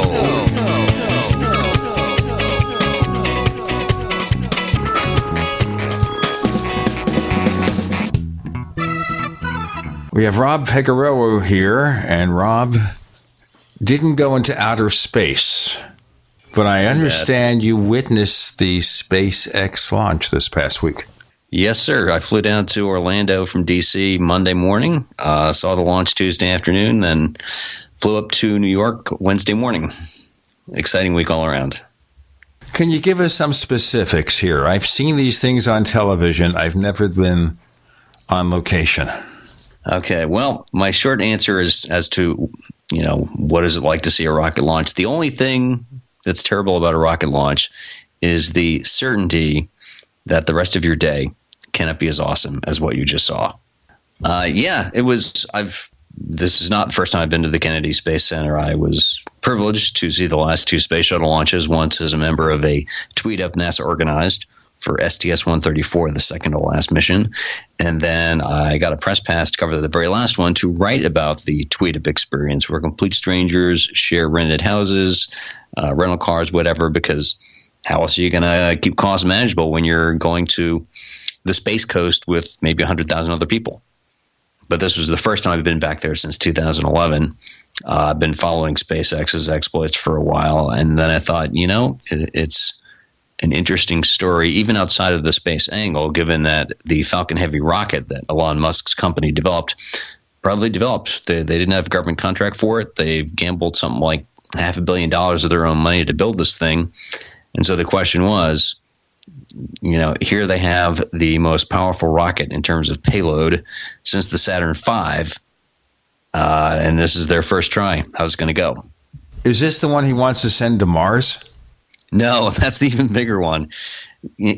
Musk is a guy with big ideas and big dreams. So in this case, Falcon Heavy, I think in the original business plan, or even going back like 3-4 years, it was going to split about half the business between this and the Falcon 9, the one that does most of the regular launches and, has become an amazingly reliable and routine launch vehicle. As it turns out, they kept on making Falcon 9 more capable with engine upgrades, construction tweaks. So now it can launch most of the payloads that Falcon Heavy was originally going to take. So right now it looks like the big rocket stock and trade is going to be very large Defense Department satellites, certain commercial birds that are too big to fit on the Falcon 9. And it looks like NASA will be able to make a lot of use of this because, if you want to send a large spacecraft to Mars or Saturn or Jupiter or whatever, this can do it. And, it could do it, maybe you won't need to have the spacecraft do a bunch of gravity-assisted slingshots past Jupiter to make their way to the outer planets. You can just shoot it directly there, which is also good since NASA, their big rocket, the Space Launch System, is now not supposed to launch until 2020. And they're going to spend a whole lot more than $500 million getting that one ready. Well, you think about it this way. Whatever he can do as a private business, the government will do it for 10 times more money. Yes. I mean, there's definitely interesting subtext there. But, there's no reason that government should have a monopoly on space travel. And with the Falcon Heavy, Musk has been able to, basically match what other governments have done. And of course, this is a partially reusable rocket. I'll give you the sort of whole walkthrough of the launch experience in a minute, but I did get to see the first two side booster stages return to the Kennedy Space Center. And just reusing a rocket stage at all. The only space agency that's been able to do that was NASA with the shuttle and the solid rocket boosters. They basically had to get rebuilt from scratch when they were plucked out of the ocean. And there was no concept of, let's have this rocket land on its tail like a pencil landing on its eraser with landing legs that deploy. It's a scene out of science fiction. And now this is just how things get done. You see, that's something that we keep forgetting. From the earliest days, watching spaceships land, it wasn't the situation where we'd lose the spaceship after launch. They simply made a landing. It's not that it was perfect necessarily, but they've reached a point here where they can do it fairly consistently, and that immediately reduces the cost of these things big time. Yep. And that is the science fiction concept. Right there. Well, I don't know. Do you want to go to Mars? Yeah, I would settle for going to Earth orbit first. It's a long trip to Mars. But, if anyone's listening at SpaceX PR, if you happen to have a seat free for a journalist when you start flying the manned version of the Dragon capsule, give me a call. You know where to reach me.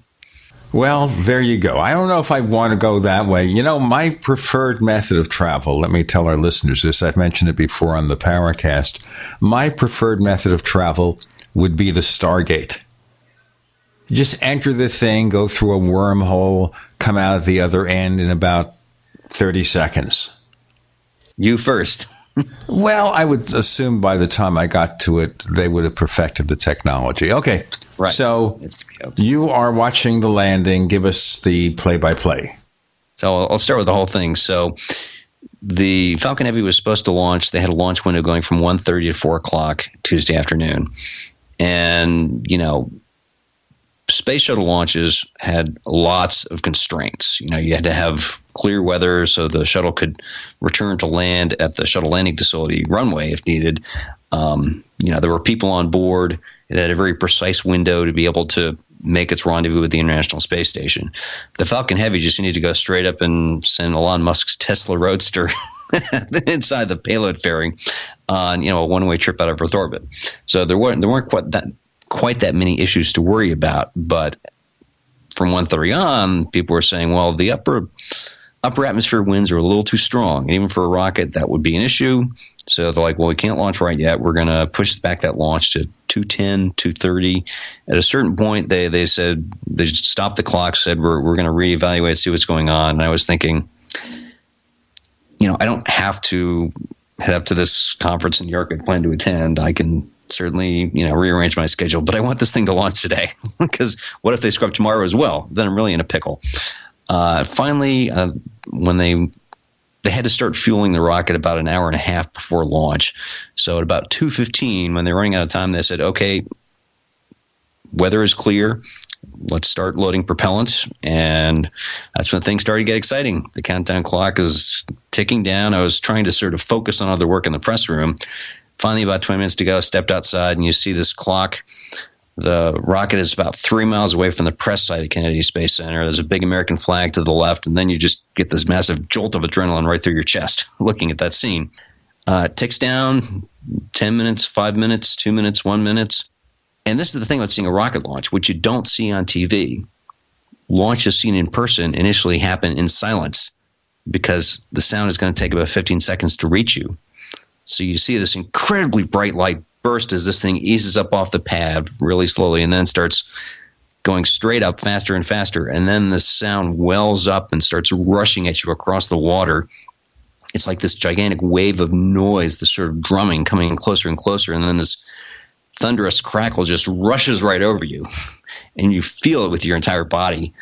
And meanwhile, you're watching this thing just shoot straight up into a clear blue sky and just become this bright glowing dot. It's amazing.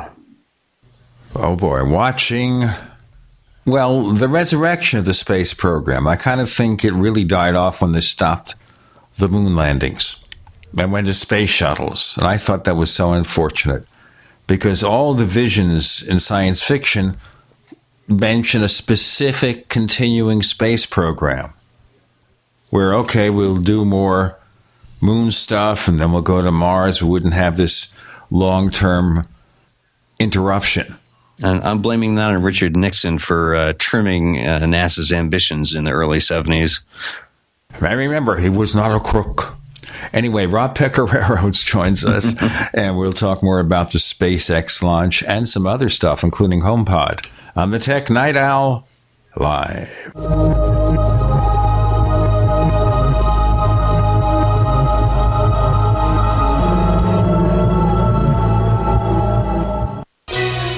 Thank you for listening to GCN. Visit GCNlive.com today. Do you need a website? Well, you can get a great deal on hosting services with Namecheap's legendary coupon code. They're offering substantial hosting discounts on shared hosting, business hosting, VPS hosting, reseller hosting, and even dedicated servers. Namecheap is preferred by millions. It's backed by a money-back guarantee. Use the coupon code LEGENDARY to cash in on the special deal at Namecheap.com, Namecheap.com. First came Attack of the Rockoids, and it was a critically acclaimed success. And now there's The Coming of the Protectors. A former military intelligence man is contacted by a space woman in a dream that turns out to be a nightmare because evil forces on her distant planet are planning to conquer the Earth. This is gripping science fiction of the classic kind. Attack of the Rockoids and The Coming of the Protectors. Find out more at rockoids.com. That's Rockoids, ROCKOIDS.com. It's a no-brainer. A Big Berkey water filter is the one you need, period. You need a water filter that removes chlorine, fluoride, pharmaceuticals, BPA, and other endocrine disruptors, pesticides, bacteria, viruses, and much more, right? And does it all at only 2 cents per gallon. Get the original and most trusted name in gravity water filtration, Big Berkey. And now GCN listeners receive 5% off ceramic filter systems using code GCN. Call or click 1-877-99-BERKEY or BigBerkeyWaterFilters.com. That's 1-877-99-BERKEY. Fellow Patriots, my name is Todd Savage, founder of BlackRifleRealEstate.com. Like you, I was a prisoner of the alt-left sanctuary state until one day I chose to lead my family to freedom. Today we live on a sustainable 20-acre homestead where we shoot, hunt, garden, and homeschool our children without the tyranny of the nanny state looking over us. If you're ready to flee the city to the freedom of Idaho or Montana, our Black Rifle Real Estate team is here to help. Go to BlackRifleRealEstate.com. That's BlackRifleRealEstate.com. You haven't experienced yogurt until you've tried a Mossy, embodying health and flavor in a true whole milk, green-fed dairy beverage. Every sip pays homage to our old world cows and the ancient culturing methods their milk benefits from. With over 30 probiotics, a Mossy's undeniably nutritious, refined, cultured sensation bolsters your health and awakens your passion for dairy. A Mossy's so good, and you need to try it. Contact your Youngevity distributor or call 877-878-4203 or go to GCNteam.com. Hey folks, Tom D for ParanormalDate.com. Are you looking for love in all the wrong places? Now you have a chance to change that by signing up free at ParanormalDate.com. This incredible dating site puts people of like minds together. People who are interested in the strange, the unusual, ghosts, zombies, UFOs, crop circles, and more. ParanormalDate.com was developed for you, people who seek a little more than the other dating services offer. You can join for free by going to ParanormalDate.com, and if you decide you like it and you want to connect with others, use the code GEORGE for a substantial discount. So many people want to share their experiences with the paranormal, the afterlife, the unusual, and this is the place to meet and share common interests with those of like minds. So sign up for free at ParanormalDate.com. That's ParanormalDate.com. Use the code word George and start meeting others. Get going now and connect with someone you like. You have been lied to. Generation after generation, time after time after time. If you follow the money, then you understand why America's in the condition it's in. You created the Federal Reserve in 1913 through lies. You create 9/11. Through 9/11, you're fighting a war on terror, and now all of a sudden you go into Iraq, which was another lie. This book will open people's eyes. Pre-order now at KillingUncleSamBook.com. KillingUncleSamBook.com.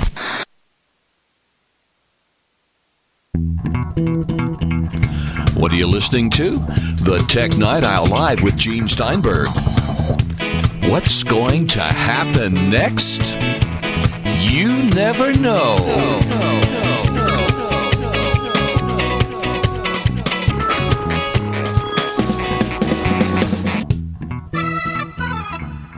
Continue on the Tech Night Owl Live with Rob Picarero, who was there. SpaceX, watching the latest effort in getting us back into space big time. What else can you tell us? So, seeing the two stages landing, the two side boosters, the center booster was supposed to land out in the Atlantic on the autonomous drone ship, which itself is a crazy thing to think about. That one, it burned fuel a little too fast and wound up splashing into the water, didn't make it. The two side boosters, you know, we were sort of standing around thinking, okay, they're supposed to land about 7 minutes after launch. And at that point, the Falcon Heavy rocket is gone from view. And we're looking at them. And finally, people will see these two bright glowing dots way up in the sky. That was the initial burn. And then they're sort of making their way downhill towards us. The actual landing pads were maybe like 3-4 miles to the south on the Air Force side of Cape Canaveral. And finally, we see them again just over this tree line, these two bright dots. They're the center rocket engine in each one braking them as they're getting ready to land. And as I'm watching this, people around me are saying, wait for the sonic boom. And then I thought, I've never heard a sonic boom before. What's it going to sound like? And then this crack just punched through the sky. Bam, bam, bam. And you could almost, I think I could hear some building rattling. It was probably the vehicle assembly building, the 525-foot tall structure inside which NASA assembled the Saturn V and the space shuttle. And I thought, okay, that's what a sonic boom sounds like. It's pretty loud. I've heard them. I've heard sonic booms once or twice. It wasn't a UFO. UFOs travel in silence. Of course. So, some more insights before we move on. So, yeah, now that SpaceX has done this, you know, it's interesting because a lot of people in, you know, sort of traditional space at first, and you can't totally blame them, were thought, you know, who is this kid, Elon Musk, coming in here? He has no background in this. He has his fingers in so many pots at any one time. There's SpaceX, there's Tesla, there's the Boring Company, his experiment in urban tunneling. You know, he's selling flamethrowers on Twitter. What is this guy up to? And yeah, they had a rough start. One, their very first rocket, only like 75 feet tall, first 3 launches failed. On the 4th launch, and they were basically about to run out of money, they got this thing to lift off and go into orbit, and it was the first privately built rocket to do that. And then the Falcon 9, that was, you know, a ride behind schedule. People said, sure, let's see you do this. And at the time, there was no thought that, oh, this is going to be reusable. It's going to do all these sci-fi things. It's just, here is our rocket. We can put your satellite into Earth orbit for less than everyone else. Here's our price, publicly listed $62 million per launch. And meanwhile, the traditional, in the U.S., until then, all rocket launches pretty much were done by a company called United Launch Alliance, which is a joint venture of Boeing and Lockheed Martin. And, you know, I guess they charge the prices you can charge when the alternative is you can go to the European Space Agency and their Ariane rocket, which launches at French Guiana. You can go with the Russians, buy a ride in a Proton rocket out of Kazakhstan or wherever. Or, you know, go with the Chinese. And the U.S. Air Force is not going to do that. A lot of U.S. companies might not want to do that. SpaceX dramatically undercut their pricing, and they've made the Falcon 9 into a very reliable vehicle. There was one explosion in flight, a rapid unscheduled disassembly. Took some time to figure out what was wrong, return to flight. SpaceX got a contract to deliver cargo to the space station and then bring it back on the Dragon capsule, and they've done that. And now they've got a contract along with Boeing to take astronauts to the ISS. And that is what I am most looking forward to next from that company, because we have had to outsource that work to the Russians since the last shuttle flight in 2011. And while I have nothing but the utmost appreciation for Russian cosmonauts and Russian engineers, I don't know that we need that country in the critical path of human space exploration for the United States. And SpaceX and Boeing will be able to do something about it, and it looks like SpaceX will be able to do that before Boeing. They aim to have a launch of the crewed version of the Dragon capsule by the end of this year. You know, start taking astronauts to the ISS sometime 2019, hopefully before, or at least in the first half of the year. Of course, the politics with Russia are so difficult now, more than at any time in recent years. So it makes sense if we can do it here. We don't have to worry about that. So at this point, have you looked into the future plans from SpaceX as to what they're going to do next? So their big venture is what's called the BFR, Big Falcon rocket, which is this two-stage vehicle that will be designed to take a lot of people, a lot of cargo into Earth orbit, have the first stage be fully reusable. It's very sci-fi if the development proceeds on about the same timeline as the Falcon Heavy. Even though this is a new vehicle, it's more complex, it's got a different engine, we won't see this as soon as Elon Musk says we will, which... And fortunately, he has said, I think he said in a press conference after the launch, we got this done. Our priority right now is the Crew Dragon. Let's get into the astronaut business. And that's as it should be. I hope he does a great job with the BFR. But first of all, Elon, you have a paying customer with NASA. Let's make them happy. And also here, we want to make sure they can get out some more Tesla Model 3s. In the interim. Right. Less of a priority for me. We're not in the market for a new car right now. But yes, I understand there are a lot of people who put their deposits down some time ago, would like to get on with that. Well, right now, the latest I heard is they don't expect to reach 5,000 a month until June. And 5,000 a month, obviously 60,000 a year. If they have, several 100,000 pre-orders, they're going to wait till 2021. They're going to have to catch up. Yep. Yeah, it's interesting to compare. Someone, I don't know who it was, wrote a comparison a few months back between SpaceX and Tesla. And, not to take anything against what Tesla has done, making electric cars a mass market item and forcing, remember how no one among the big three U.S. automakers seemed that interested in electric cars? But SpaceX has been going out, getting things done. And, they've had their delays, but their record, I think, looks more impressive than Tesla, even though you'd think, what's easier? Build a car that runs on batteries or build a freaking spaceship? I would say the car would be the easier thing to do, and that's not the case here. Well, I think with rockets even, we realize that the earliest attempts at space exploration by the U.S. had a lot of failures. We forget that. Exactly. The one thing you'll hear over and over again from people around the Kennedy Space Center is space is hard.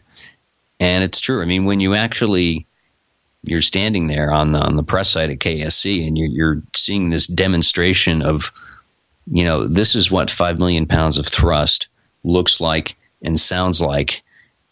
And yeah, the rocket didn't explode. You appreciate this is not easy. There's a reason why, it took the U.S. so long to make this happen, that there still aren't that many countries that, can put things into Earth orbit, much less have put people into Earth orbit.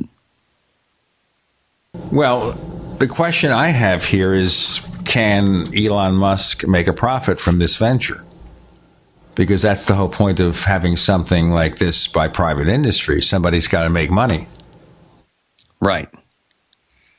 Yeah, and, they managed to do it. If, there was definitely times where SpaceX could have packed it in. They were looking at things in the sense of, well, how much more money do we put into this? But they persevered, and here we are.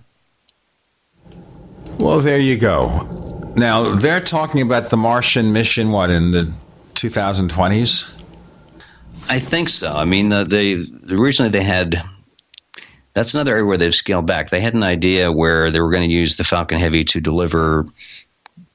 take people into space as well. And there was a teleconference before the launch, Monday afternoon, where Musk said, at this point, we don't think it's worthwhile to man rate the Falcon Heavy. It's going to be a little too much work. We're going to put our attention, our interest into the BFR instead for that, which realistically means, commercial space travel for more than 2 people on a stretch or 4 people on a stretch is a ways off, which, fine. Let's take care of, first of all, making sure we can get astronauts to and from the ISS without writing a check to Roscosmos, the Russian space agency. Well, there you go. Anyway, was certainly a thrilling attempt, and the fact that cable TV news gave it live coverage. It's like remembering a past and bringing it back again and bringing back the early days of the space program, where everything that was done was watched and monitored carefully until it all became an afterthought. Oh, well. Let's come down to earth. Right. Let's have a look at the HomePod. We have Rob Pegoraro. I'm Gene Steinberg. You're in the Tech Night Owl Live.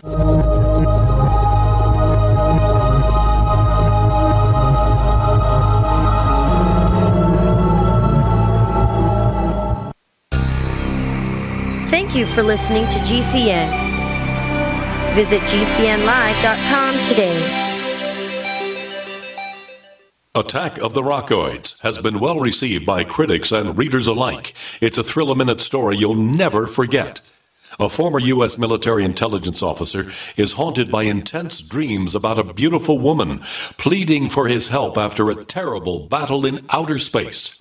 But the dreams turn out to be true and thrust him into a telepathic love affair with a woman whose faraway planet is intent on destroying the Earth. And now the gripping tale continues in The Coming of the Protectors. It's the second book of the Rockoids trilogy, a galaxy-spanning adventure that pits our hapless heroes against powerful, fanatical enemies that threaten the lives of freedom-loving beings everywhere. Attack of the Rockoids and The Coming of the Protectors. Classic science fiction at its best, available now. For more details, visit rockoids.com. That's ROCKOIDS.com. Frustrated trying to get business capital? Want to take the slow process and rejection out of the equation? GCNloans.com removes the slow, irritating approval process. Instead, get quick, simple funding. Powered by David Allen Capital, 80% of our pre-qualified clients are approved in days. Pre-qualify at GCNloans.com and get your money this week. It's that easy. GCNloans.com. That's GCNloans.com. This is Dan Pilla. Do you owe the IRS money you can't pay? Are tax debts crippling you? I've defended people from the IRS for over 30 years. I've helped thousands, and I can help you too. I wrote the book on IRS settlement, and I'm telling you, there's no such thing as a hopeless case. Call 800-34-NO-TAX to finally get free of IRS debt. With the IRS's new programs, there's never been a better time to solve your problem. Call 800-34-NO-TAX. That's 800-34-NO-TAX, or my website, danpilla.com. Welcome back to the Tech Night Owl Live, where you never know what's going to happen next. And now, here's Gene Steinberg.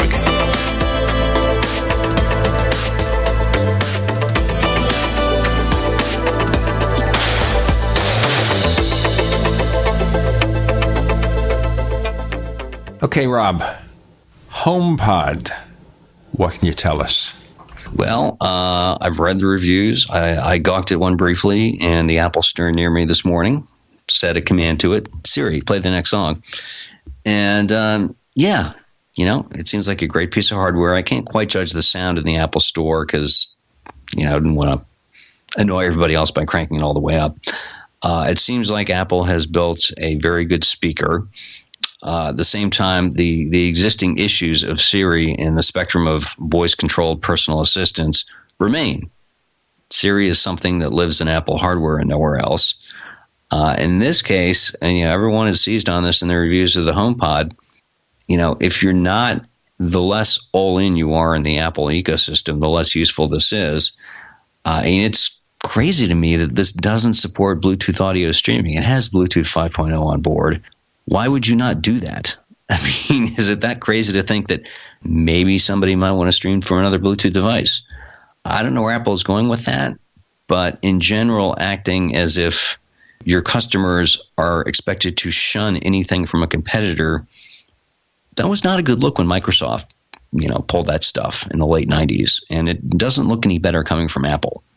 Well, the thing I'm wondering about here with regard to this is a couple of minor limitations I hear about. Number one, there's no manual EQ. It does all the thinking for you. Right. Is that a good idea or what? Is it Apple with a nanny state or just a simple product that they want you to be able to turn on and use without having to go through the rigmarole. If it's going to figure out the proper sound balance, why should it bother? But on the other hand, wouldn't it be nice to say, Siri, give me more bass? We have our preferences. Right. You know, people bought Beats headphones too when they were still a little bit bassy. I understand now they're more balanced. I mean, this is also a speaker that doesn't have a line-in input.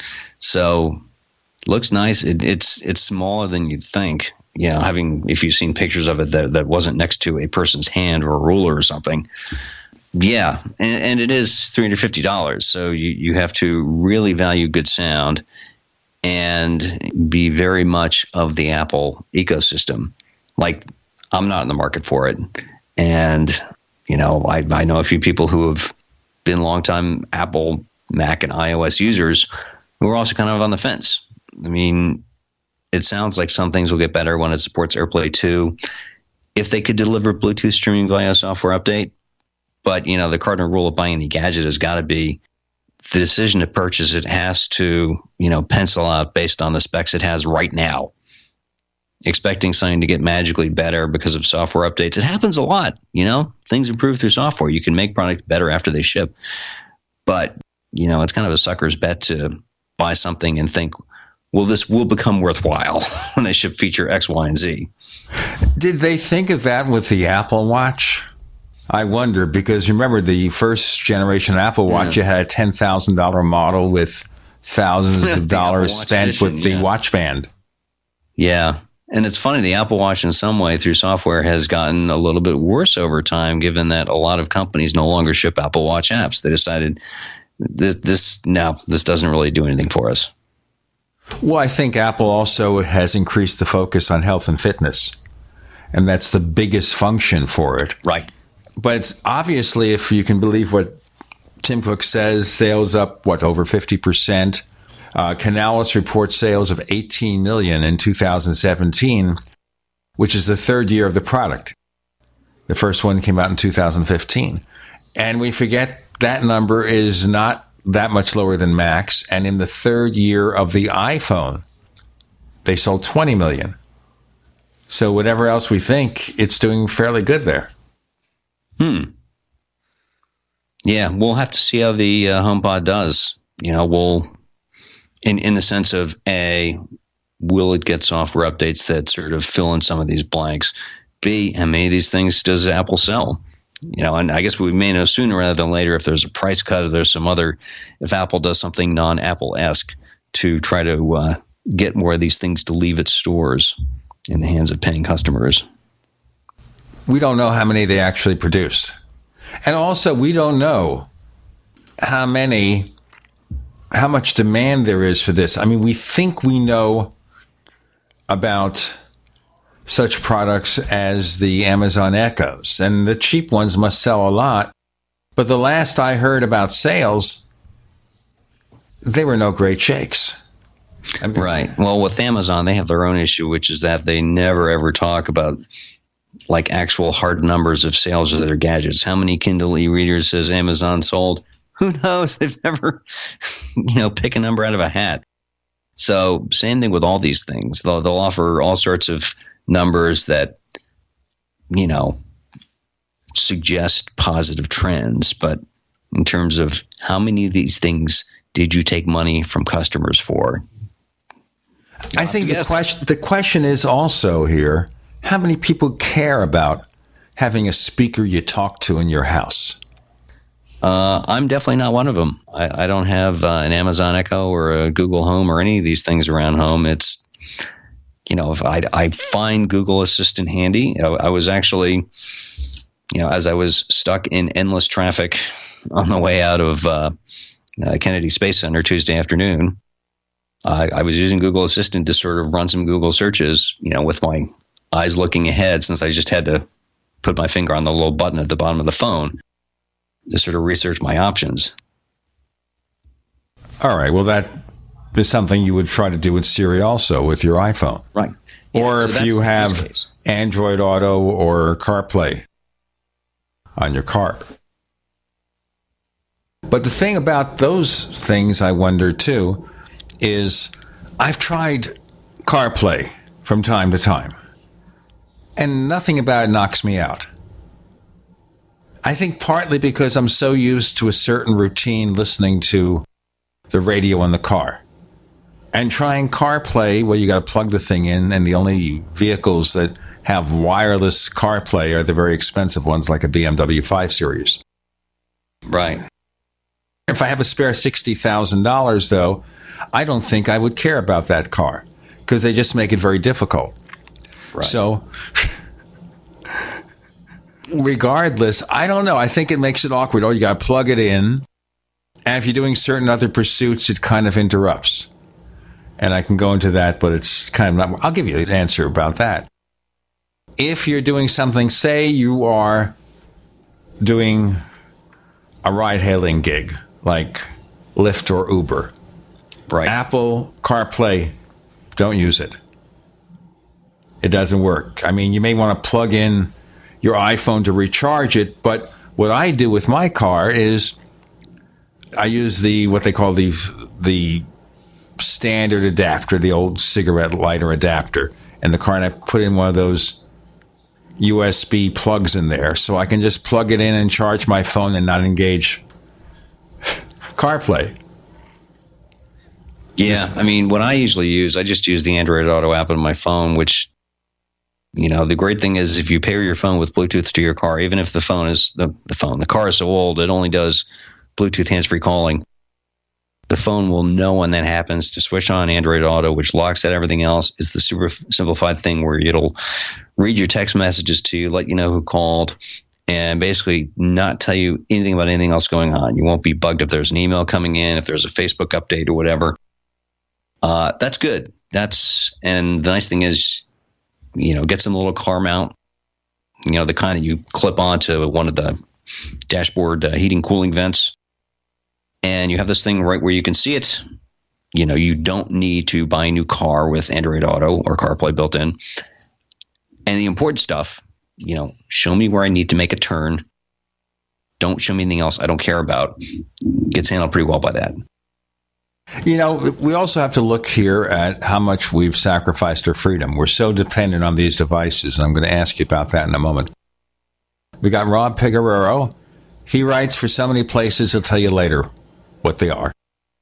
I'm Gene Steinberg. You're in the Tech Night Owl Live.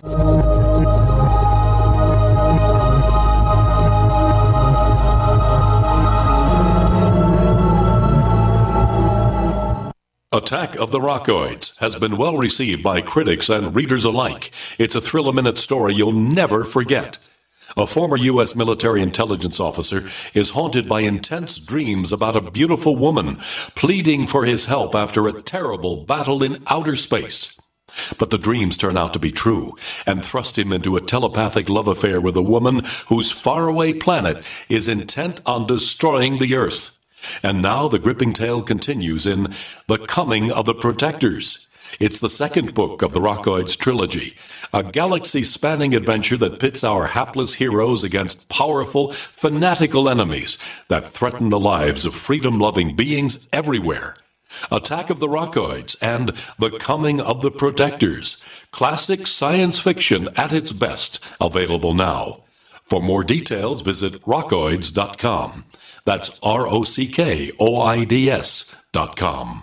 Attention business owners and independent contractors. This is a money-saving message from Tax Mediation Services. If your business owes $20,000 or more in taxes, we can help you today, right now. Listen, dealing with the IRS is no picnic. It's an intimidating and extremely stressful process, and you don't want to go it alone. Our attorneys know every law, every tax break, and every possible opportunity to help you resolve and reduce your tax debt. And if you owe more than $20,000, you may be at the top of their hit list. So don't take your tax debt lightly, because it will not go away on its own. The IRS can seize your bank accounts, your home, and even shut down your business. Call our tax experts today at 1-800-261-9818 and let us deal with the IRS while you focus on your business. That's 1-800-261-9818. Again, 800-261-9818.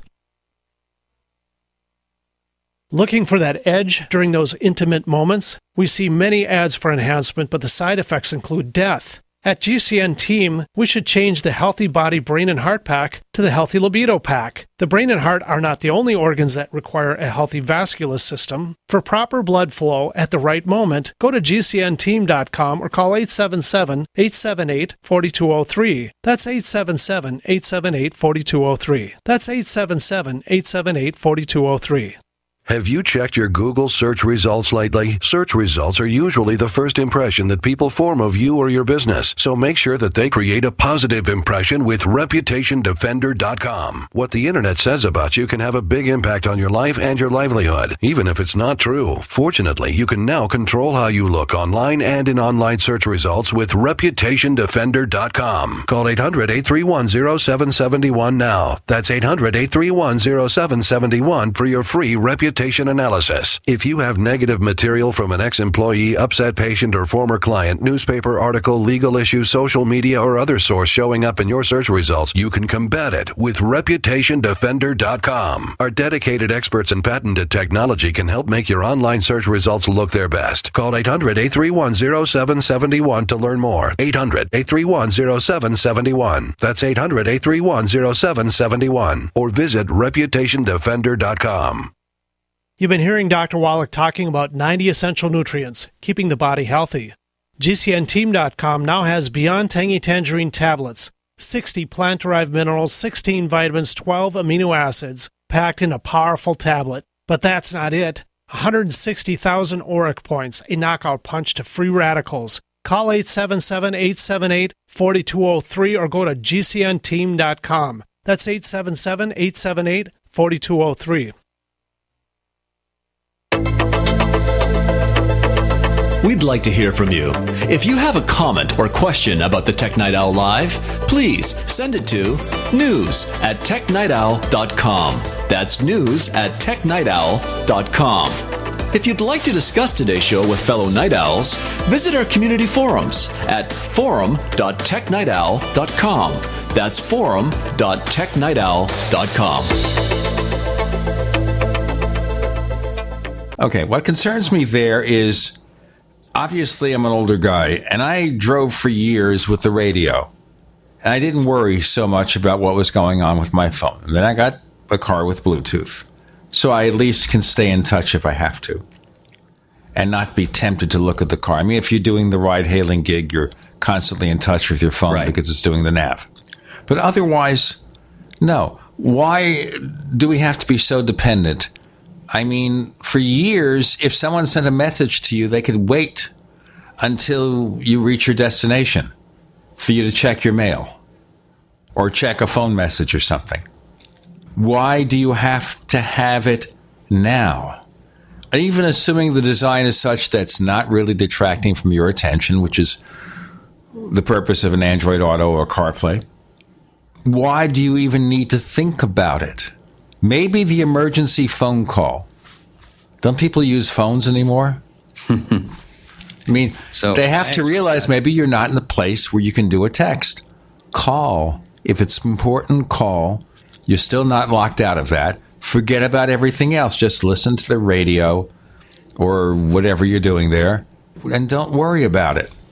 So I had a little reminder of the importance of being able to function independently from your phone when the Monday afternoon, or just before afternoon, drove into Kennedy Space Center after getting lost once and thought, well, once I'm actually at KSC, I cannot get lost. Look for the vehicle assembly building. It's 525 feet long. Drive towards that and sort of get past the sort of gate where they check my press badge, wave me through. And I'm like, yeah, right. Okay, I just go straight right here, right, and just ignored a sign. And about 10 minutes later, I realized I don't think I've seen this part of KSC before. Then I realized I'd driven over to the Cape Canaveral Air Force Station, which is also where I realized T-Mobile doesn't have much of a signal. So I thought, great, I'm driving around an Air Force base. I'm not supposed to be here. I could get arrested. I don't know how to get out of here. And so I sort of looked around, figured out, and sort of zoomed back out of Google Maps enough to see that, okay, right, I needed to turn around here. And that bridge thing I went over is actually the causeway where I need to go back and then make a right. And then once I got on this bridge, after having successfully navigated sort of as if by consulting a map, just a map with a little blue dot, but I couldn't use any interactive features of it without any data. Finally saw the VAB. I'm like, aha, I should have gone left 2 miles ago. So I was glad I was able to at least get myself unlost, despite having only minimal access to any sort of electronic guidance. But you might have missed the opportunity to meet the men in black, right, to take you in custody. Yes. The Air Force side looks pretty neat as well. They have lots of pads for smaller rockets like the Atlas V, the Delta IV Heavy. A lot of these historic sites, as I mentioned, that's where SpaceX lands their boosters when they return to land. If anyone's considering a trip to Central Florida and you're going to be around the Orlando area, I would say by all means, give Disney a rest for a day and, drive the 45 minutes or so east of Orlando along 528 to the Kennedy Space Center. You will not be disappointed. I was thinking here, let's get back to the HomePod for a moment, thinking about where it fits in with the marketplace. Yes. Obviously, there are premium smart speakers, so-called. And I appreciate one thing that Apple has done, even though I mentioned EQ, and that is, I realize this is one unit. But the biggest problem with speaker systems, especially stereo systems or surround sound, is setting them up with the proper audio balance. It's not just taking one thing and turning it on and letting it play, like computer speakers or a portable radio or something. It is setting up a system, and that's always difficult. Even with a soundbar, I have a Vizio soundbar here, and it's mostly set and forget, except it comes with a subwoofer, wireless subwoofer, and you need to fine-tune that. And you'll find almost anywhere you put it, you may have to configure it. The normal level is going to be overwhelming where I live.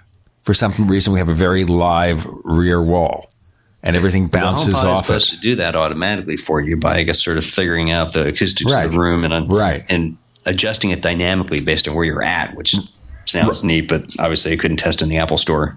Right. That's what HomePod's supposed to do. What I had to do manually, because we also have this crazy neighbor upstairs, and when it gets the sympathetic vibrations from the wall, you hear that. It's kind of like you're passing a car and they're running really some hip-hop music at full bass, and you hear boom, boom, boom, and you can feel it. So evidently, although he wouldn't let me come to his house, he was feeling the sympathetic vibrations from the bass when I'd listen to the TV. I don't play it super loud. When I heard it, it was a little overwhelming. I had to really back off the bass quite a bit. Even though the woofer was not against the wall, I have it actually at the front of the TV stand to the side of the set. And I had to turn it down to about half its normal level for the sound to come into balance. So that I had to do. That's the manual adjustment. Everything else I just left alone. That's the manual adjustment. If you're doing a full surround sound system where you've got, this is a basic 5.1 system, where you've got center, left, right, and rears. You got to bring it all into balance. Yeah. My own speaker setup these days is pretty straightforward. Soundbar in front of the TV, subwoofer wired to the side of the TV, and that is it. There's no rear channel speaker nonsense to contend with. Well, if that's what I had, I still had to adjust the subwoofer to bring it into balance. But like I said, that's our situation. The previous soundbar was a sound base that went under the TV. So everything was part of that box. There was no separate subwoofer. It had 2 woofer modules in it. Now, it's the same thing. I had to turn down the balance. Where I used to live, everything was perfect. I just left everything automatic. Here, the live rear wall, got to talk about the people who designed it. I think it was just designed cheaply, without a lot of installation from apartment to apartment or something. Isn't that always the case? Of course. So that's why I had to go through this extraordinary method. And more expensive systems do have ways to tailor the sound. If the HomePod has solved that problem, that technology could be used for different sorts of systems. Now, supposedly there's going to be a software update where you can take 2 HomePods and put them and set up like a 2-speaker system, which you can't do now. That might make a pretty good surround sound device. Put them on the TV stand, make sure it's wide enough, and have one at each side. Would that give you a good balance? I guess. There's all sorts of interesting stuff. Your comment about how your neighbor hears the speakers. There's a company I saw in France, of all places, last summer, called Acoustic Arts, acoustic spelled AK, where their whole thing is a highly directional speaker so that only you were supposed to be able to hear it. So, yeah, you can do lots of interesting stuff these days with using software to sort of play with sound in ways you couldn't have done before. You couldn't have done it at any affordable price for a consumer. Well, the things with all the automated adjustments, those are the $1,000 plus. On the other hand, they still sell, and this is a rarefied atmosphere in the audio business, loudspeaker systems costing over $10,000 that still require manual placement and adjustment. I can't figure that one out. Rob Pegoraro and Gene Steinberg on the Tech Night Owl Live.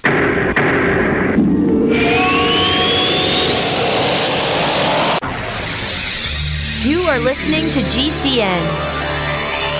Visit GCNlive.com today. Anytime, any place, anywhere. Radio remains the most intimate of all forms of media. At home, at work, in the car, on smartphones. Over 90% of consumers still listen to radio every week. That makes choosing radio as a place to advertise your business one of the best decisions you can make. Email advertise@gcnlive.com and partner up with an experienced GCN representative. Advertise at gcnlive.com. Easy, affordable, effective. Bacon lovers, we ship free. Try our amazing bacon. No refrigeration required. Proprietary value-added packaging provides 10-year shelf life and protects the leanest, thickest, center-cut, fully cooked bacon in America today. Ready to eat right from the pouch or warm and serve. Savory and delicious. Wholesale price for your everyday use. Order today at readytoeatbacon.com. readytoeatbacon.com. It's been said, any society is only 3 missed meals away from chaos. Those times may be near. Think about it. Our country faces multiple terrorist threats and aggressions from Russia and North Korea. Social unrest and violent marches yet again may lead to looting of stores and city shutdowns. And our crumbling infrastructure leaves our power grid vulnerable to long-term outages from a single cyber attack. When the chaos from any one of these threats arises, the government knows it can't provide during a widespread national emergency. That's why you need your own plan for self-reliance. That's where My Patriot Supply comes in. Get a 4-week survival food supply for only $99. That includes breakfast, lunches, and dinners. Order online at preparewithgcn.com. $99 for 4 weeks of survival food that tastes like homemade cooking and lasts up to 25 years. From My Patriot Supply. Get your kits today at preparewithgcn.com. Free shipping is included. Preparewithgcn.com. Hey everyone, Proactive MD has an incredible offer for our radio listeners only. Stay tuned for our exclusive offer that includes a free charcoal pore cleansing brush and free shipping. Proactive MD with prescription strength adapalene can heal and prevent future breakouts. Today, for just $19.95, we're offering listeners the 3-piece Proactive MD system with free shipping, plus a free gift, the new charcoal pore cleansing brush. Get this exclusive offer by calling now, 1-800-583-8662, or go to proactive.com and enter promo code RADIO. You heard right. Proactive MD plus free shipping and a free gift. The new charcoal pore cleansing brush. You'll get all this for just $19.95 and their 60-day money-back guarantee. You're guaranteed to get clear and stay clear, or you get your money back. Call now. 1-800-583-8662. That's 1-800-583-8662. Or go to proactive.com and enter promo code RADIO. Again, go to proactive.com and enter promo code RADIO. Warning, if you're drowning in debt you can't afford, do not let the credit card companies trick you into thinking that you have to pay it all back, because you don't.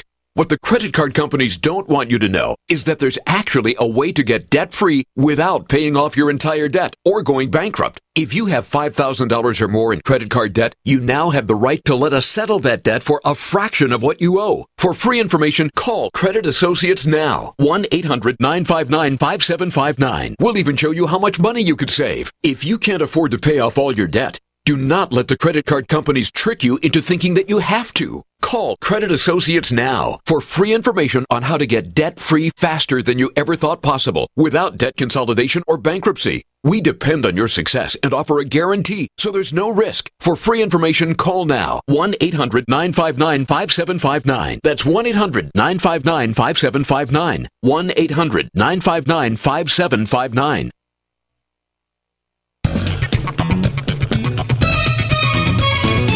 Do you know what's going to happen next? Well, here's the Tech Night Owl.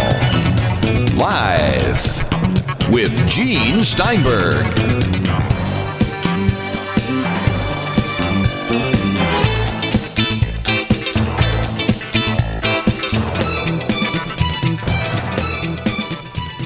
So I mentioned there briefly about the fact that these extraordinarily expensive speaker systems still require manual placement. And you said, Rob? Yes, you reminded me of one time around CES. I got a pitch along the lines of, ever wondered what a $40,000 speaker sounds like? And my one-word answer was, no. Well, you know, my late brother back in the 80s and early 90s, before we left to Arizona, he had a system called Duntech Sovereign. 2 humongously large tower-like speakers. And they cost over $20,000 in 1987 dollars. They would fly them in from Australia. I didn't think they sounded that great. Even the name sounds expensive. Yeah. I don't even know if they're even made anymore. I don't know. What do you have to go by that? I don't even know if the darn things are made. I haven't followed it that much. I used to follow high-end audio. And then I kind of sort of realized there that you're catering to a rarefied atmosphere. And the problem there is that they don't always perform better. Funny how that works. There's a piece you wrote for Yahoo Finance. I want to hear about this because we talk about privacy so long. Like Apple had this very silly bug in macOS High Sierra where you can gain root access, being the super user, all-powerful user with control of everything, and you can get in there without a password. Not even the password. Nothing. Because Apple fixed it pretty quickly. Now you got something here called about an exercise app for social exercise called Strava.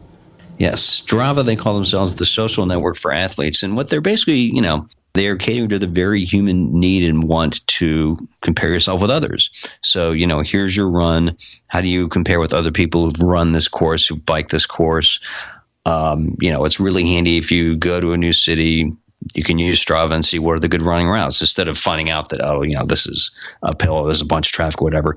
That's all good stuff. But a couple of issues have come to light with this thing recently. And for me, timing is pretty lousy because I did a long feature story for the quarterly magazine of the U.S. Geospatial Intelligence Foundation about interesting developments in GeoInt for short. And Strava was one of the companies I featured. I wrote a rather approving little brief recap of them, like, here's what they do. Here's how they sort of aggregated all this data to provide a service they call Strava Metro, where if you're a city or a county or, say, a cyclist advocacy organization, you can see aggregated data over time to see where and when do people bike around a city. And that could tell you, well, okay, this street could use a bike lane. Or, here no one bikes here even though it's a short route. What makes this unfriendly to a cyclist? And I thought, this is good. This is taking data from individual users, aggregating while protecting their privacy.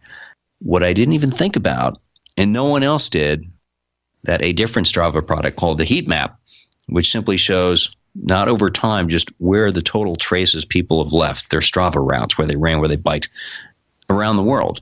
Turns out soldiers also like to go for workouts. It's not all, hopefully not all getting shot at and whatnot, because they use Strava and they didn't, opt in for their extreme privacy setting. Their runs, their jogs, whatever, their rides showed up on the heat map, which started revealing military bases overseas, some of which we didn't know about. That's not good. You can't quite blame Strava for that because they call themselves the social network for athletes. And how are they supposed to know, we shouldn't put this on the heat map because it's a secret military base? They're not clear for that information. But that caused other people to take a look at Strava. And one of these, it turns out a company had already been doing its own research into how a privacy option there called Privacy Zones works. And that's where you can say, don't show my home on the map. And the way Strava does this, you have to go to their website to enable this, not in the app, even though you only ever use the app most of the time. So you designate your home, and it's basically is not going to show any activity within, say, a quarter mile of it or half a mile, whatever you designate. The problem is the privacy zone is always this distance. So if you go between 2 or 3 runs that are in different places, you're going to see that all these runs stop a certain point from some point in between. Draw a circle around each endpoint of that, and where those circles meet is your home. So the privacy feature that was supposed to keep your location confidential has made it very easy for anyone versed in, Euclidean geometry to look at it and see, aha, this is where this person is. There was this company, Wandera. They're a mobile security firm. They did this research, brought it to Strava's attention. Strava said, well, they basically said it's not a bug, it's a feature. This is how it's supposed to work. So they published their findings. They gave them to me a few days in advance for me to look around them, make some inquiries of my own. And it's a problem. The solution, which they outlined, which makes sense to me, I ran this by another privacy professional who said, having them be the exact same size, these privacy zones, will make this possible. Vary it. So have their privacy zone sometimes be within, say, 3/8 of a mile. Sometimes it's 7/8. So you can't simply draw circles around each endpoint and see where they intersect. Hopefully they'll do that. But it's a good reminder that privacy, doing it right, can be difficult, and doing what seems like the obvious thing may not actually help anybody. And then, of course, there's a separate problem that because this is a feature that affects your privacy in a mobile app, but you can't set it in the mobile app, most people probably never used it anyways. Well, I don't know. We all worry about privacy, and everybody finds a way to fearmonger about it. Obviously, there are privacy concerns about smart speakers like an Amazon Echo, whereas with HomePod, supposedly we don't have to worry about that because you have a few controls. When do you expect to get a HomePod to give it more extensive testing? Me, probably not ever. I'm not really an audiophile, so I'm not in the line to review it as a smart speaker. The places where I do write most often, Yahoo Finance and USA Today, someone's already done that job. For me as a music listener, well, I'm speaking to you through a Mac desktop, but on the desk in front of it, there's an iPad, an Android phone, a Windows laptop. I'm not in enough of the Apple ecosystem for the HomePod to make any sense for me to buy for my own use. And I am an audio person, but I can't, at this particular point in time, figure out any reason why I would need a HomePod.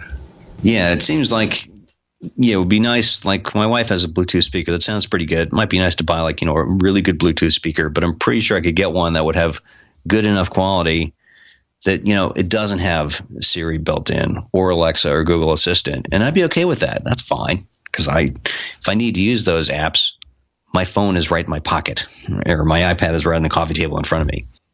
Speaking of privacy, there's an article you wrote for Yahoo Finance, why a car can't protect your privacy as well as a smartphone. Now, I should point out here, too, and I had a security expert on the Tech Night Owl Live maybe a year or two back, and he said for $30 or $35, he could build a device that would, when you're nearby, capture the data on your key fob and replace it so that that person could take control of your car. That is a risk. I've heard of that.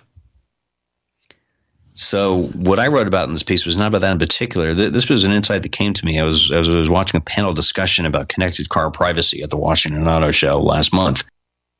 And people were saying, we think self-regulation is the answer, voluntary guidelines, which, good luck selling that to the American people, given all the privacy screw-ups corporate America has perpetrated or been involved in over the past couple of years.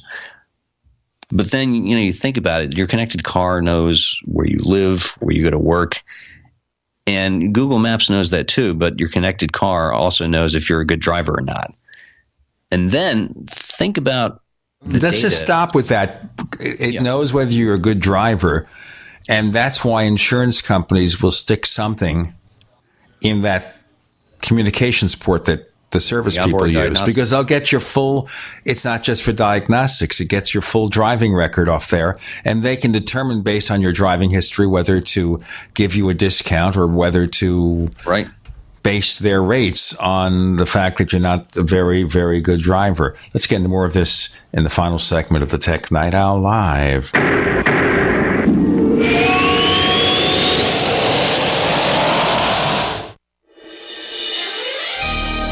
Thank you for listening to GCN.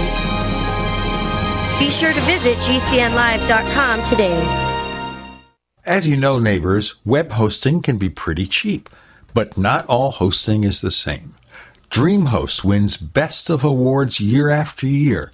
You get unlimited disk space, unlimited bandwidth, and even the low-cost plans put your sites on high-performance SSDs. Want to know more about what DreamHost has to offer?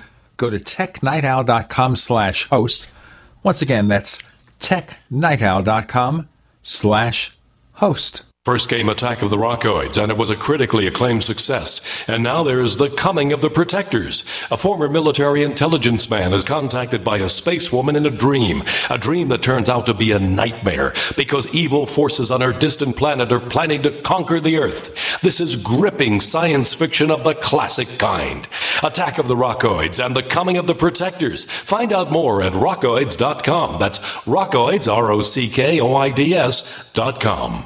Join me, George Norrie, in Indian Wells, California, June 1st through the 4th for the Contact in the Desert UFO Conference, an epic weekend of exploration into ancient aliens, human origins, crop circles, and UFO sightings. More than 100 lectures, panels, workshops, and events with leading experts Giorgio Tsoukalos, David Wilcock, Linda Moulton Howe, Eric Von Daniken, Corey Good, Doc Wallach, and more. Get tickets at contactinthedesert.com. It's time to make contact. Contactinthedesert.com. Frustrated trying to get business capital? Want to take the slow process and rejection out of the equation? GCNloans.com removes the slow, irritating approval process. Instead, get quick, simple funding. Powered by David Allen Capital, 80% of our pre-qualified clients are approved in days. Pre-qualify at GCNloans.com and get your money this week. It's that easy. GCNloans.com. That's GCNloans.com. Water is the single most important thing your body needs, so you want to be sure it's the best for you and your family. Since 2005, thousands have depended on Berkey purified water. The Berkey Guy provides the lowest priced filtration systems in every size. For incredibly delicious water now and in an emergency, get to GoBerkey.com or call 877-886-3653. 877-886-3653. GoBerkey.com. Aging is one thing that affects everyone. George has talked about the power of stem cells for years. Now, there's a new serum that harnesses that stem cell power to bring back your youthful look. Beverly Hills doctor Nathan Newman. Stem cells are basically our fountain of youth. This is what maintains our body's reparative, regenerative abilities. As we age, every cell breaks down and needs to be replaced, and what replaces it is the stem cell. Dr. Newman and Janess have developed Luminesce. Luminesce takes the science of stem cells using the same growth factor complex that literally heals our cells, slowing the appearance of the aging process. Apply Luminesce twice daily and on average see results in a week. Learn more, watch our video, and order today at a special Coast website, healthylooking.com. Plus, there's a 30-day money-back guarantee. Again, that's healthylooking.com. Luminesce for a healthier, much younger, better-looking you. Buy now at healthylooking.com. Many medicines used to treat colds and flu contain acetaminophen, a pain reliever and fever reducer found in hundreds of over-the-counter and prescription medicines. But taking too much or more than one medication containing acetaminophen per day can damage your liver. So always read the label and don't take acetaminophen if you drink 3 or more alcoholic drinks every day. To learn more, visit fda.gov/OTC pain info. A message from the U.S. Department of Health and Human Services Food and Drug Administration.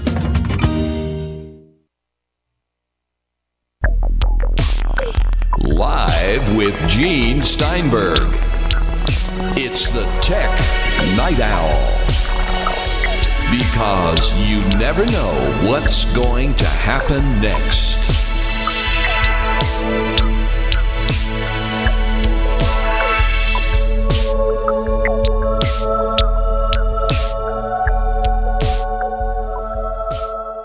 So I was saying, Rob Pegoraro here, what we expect from our cars is a safe driving experience, but because they're connected, they can monitor things you want. Like insurance companies try to sell you on the idea of putting one of these little recording devices. And I forget the company who does it. There's one company who makes all these devices for most of the insurance companies. And it goes into your diagnostic port. And it knows if you brake too hard. It knows if you accelerate too hard. It knows if you exceed a certain predetermined speed limit.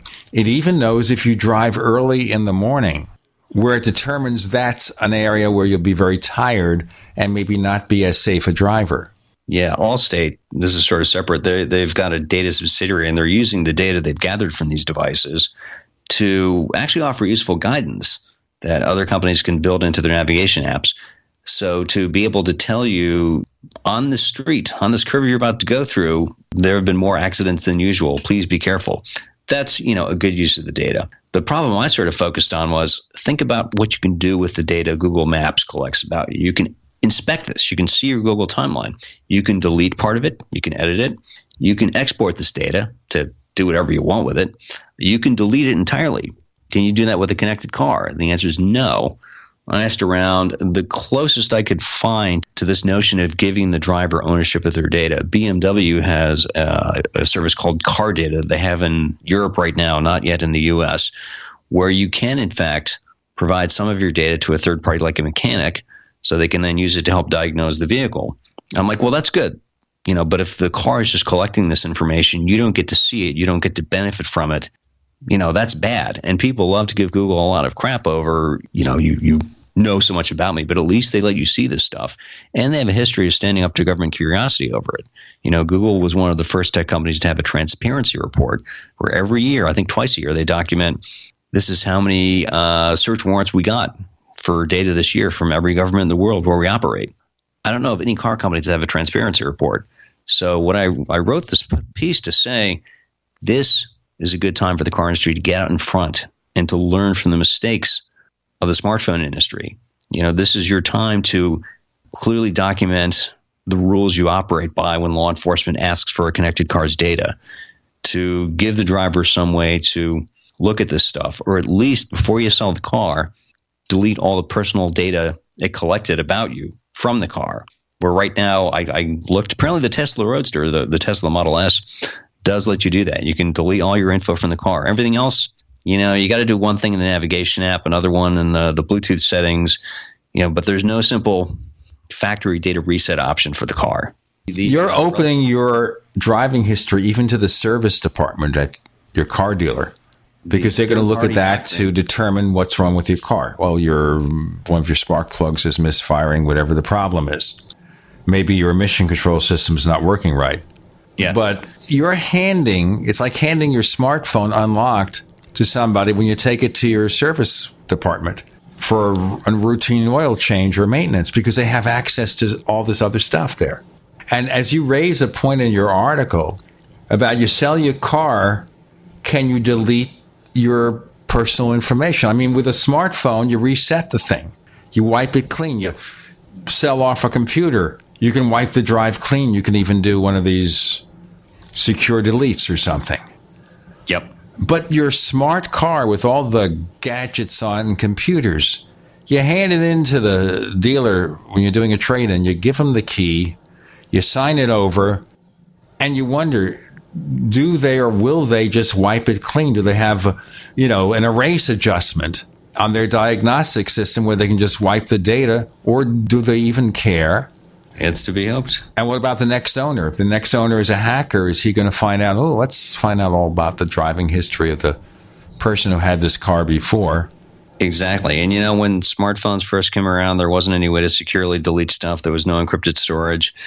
And so it took a few iterations for companies to get that right. I would say, Detroit, Tokyo, Seoul, Stuttgart, Munich, wherever, please take note. Other people have been through this situation before. Learn from their example. Well, I think it's one of those things that hasn't been publicly abused, even though we know it probably has. Obviously, was it Fiat Chrysler who had a problem where their car could be hacked? Yes. And they had to adjust the software for it. When people actually find their privacy sacrificed, like with Equifax and 140 million people. When that happens to someone's car and they realize the danger, not that it's academic because you explained it in an article or someone else did, but where it really, really happens, then I think something will be done, because that's the way it always is. You have to wait for the crime to be committed before you find a way to prevent it. Exactly. So, yeah, hopefully people read the post, think about it. That's all I can do. Did you get any response from the car industry? I did not, no. I mean, it's not that they haven't thought about these issues. Pretty much all the automakers and the major ones in the U.S., based here and based overseas, have signed a set of privacy principles that basically have the right goals in place. But you would have to know to look at the site of this particular trade association to find that they've signed on to them. And yeah, it's really not clear. The one case I looked at in particular was Honda, where they had this electric car, the Fit EV, only leased in California. And page 2 of the lease agreement says that, Honda can collect information about this for diagnostic purposes and also for any legal purpose. And I talked to Honda and they said, we only use this, for diagnostic. It's an electric car. We're trying to figure out what makes the battery go down. And I'm like, I get it. But the second page of documentation the potential driver sees really opens the door wide open. And that's why, I've made this point dozens of times, lawyers should look at your privacy policy, but if they write it with an eye towards make sure we don't get sued for not allowing any possible use case we might have for the data, that never looks good. If you write things to keep your options open, people will get scared, because it's really not possible to write something that lets the company do what they want with your data, that doesn't in fact suggest they will do whatever the hell they want with your data. Again, it's going to take an example of abuse with the wrong person before something happens. Maybe Jimmy Kimmel will be hacked, and he'll get on the air and say, look what happened to me, we've got to do something, and suddenly millions of people will realize it. Rob Pegoraro, can you tell us where we can learn more about the stuff you do? I'm on Twitter as @RobPegoraro. I'm on the web at robpegoraro.com. And that same first name, last name, ROBPEGORARO. You can find me on Facebook, Instagram, most places online. And you write for Yahoo Finance, USA Today, Wirecutter, and various other clients as they come and go. And hopefully they come so he stays busy and rich.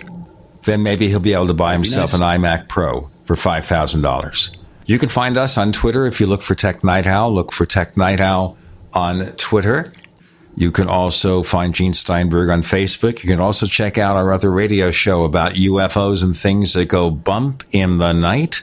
And we'll be hearing this week from Stan Gordon on the Paracast. Stan Gordon is a researcher on all things paranormal from Pennsylvania. And that big state has lots of really weird things happening. And you'll learn about them from Stan.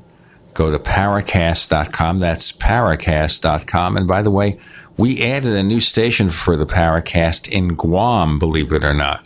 You can also hear a special version of this show, the Tech Night Owl Live, without the ads, the network ads, with better quality audio. Speaking of audio quality, if you subscribe to Tech Night Owl Plus, it's also the best way to support the show. For a low subscription rate, weekly, monthly, annually, etc., you get the special version of the show. To find out more, go to plus.technightowl.com. That's plus.technightowl.com. And we'll tell you how you can get started for less than half what you pay for a Starbucks coffee. And now that I did that, Starbucks will never advertise. Rob Pegoraro, thanks for joining us in the Tech Night Owl Live. Thanks for having me.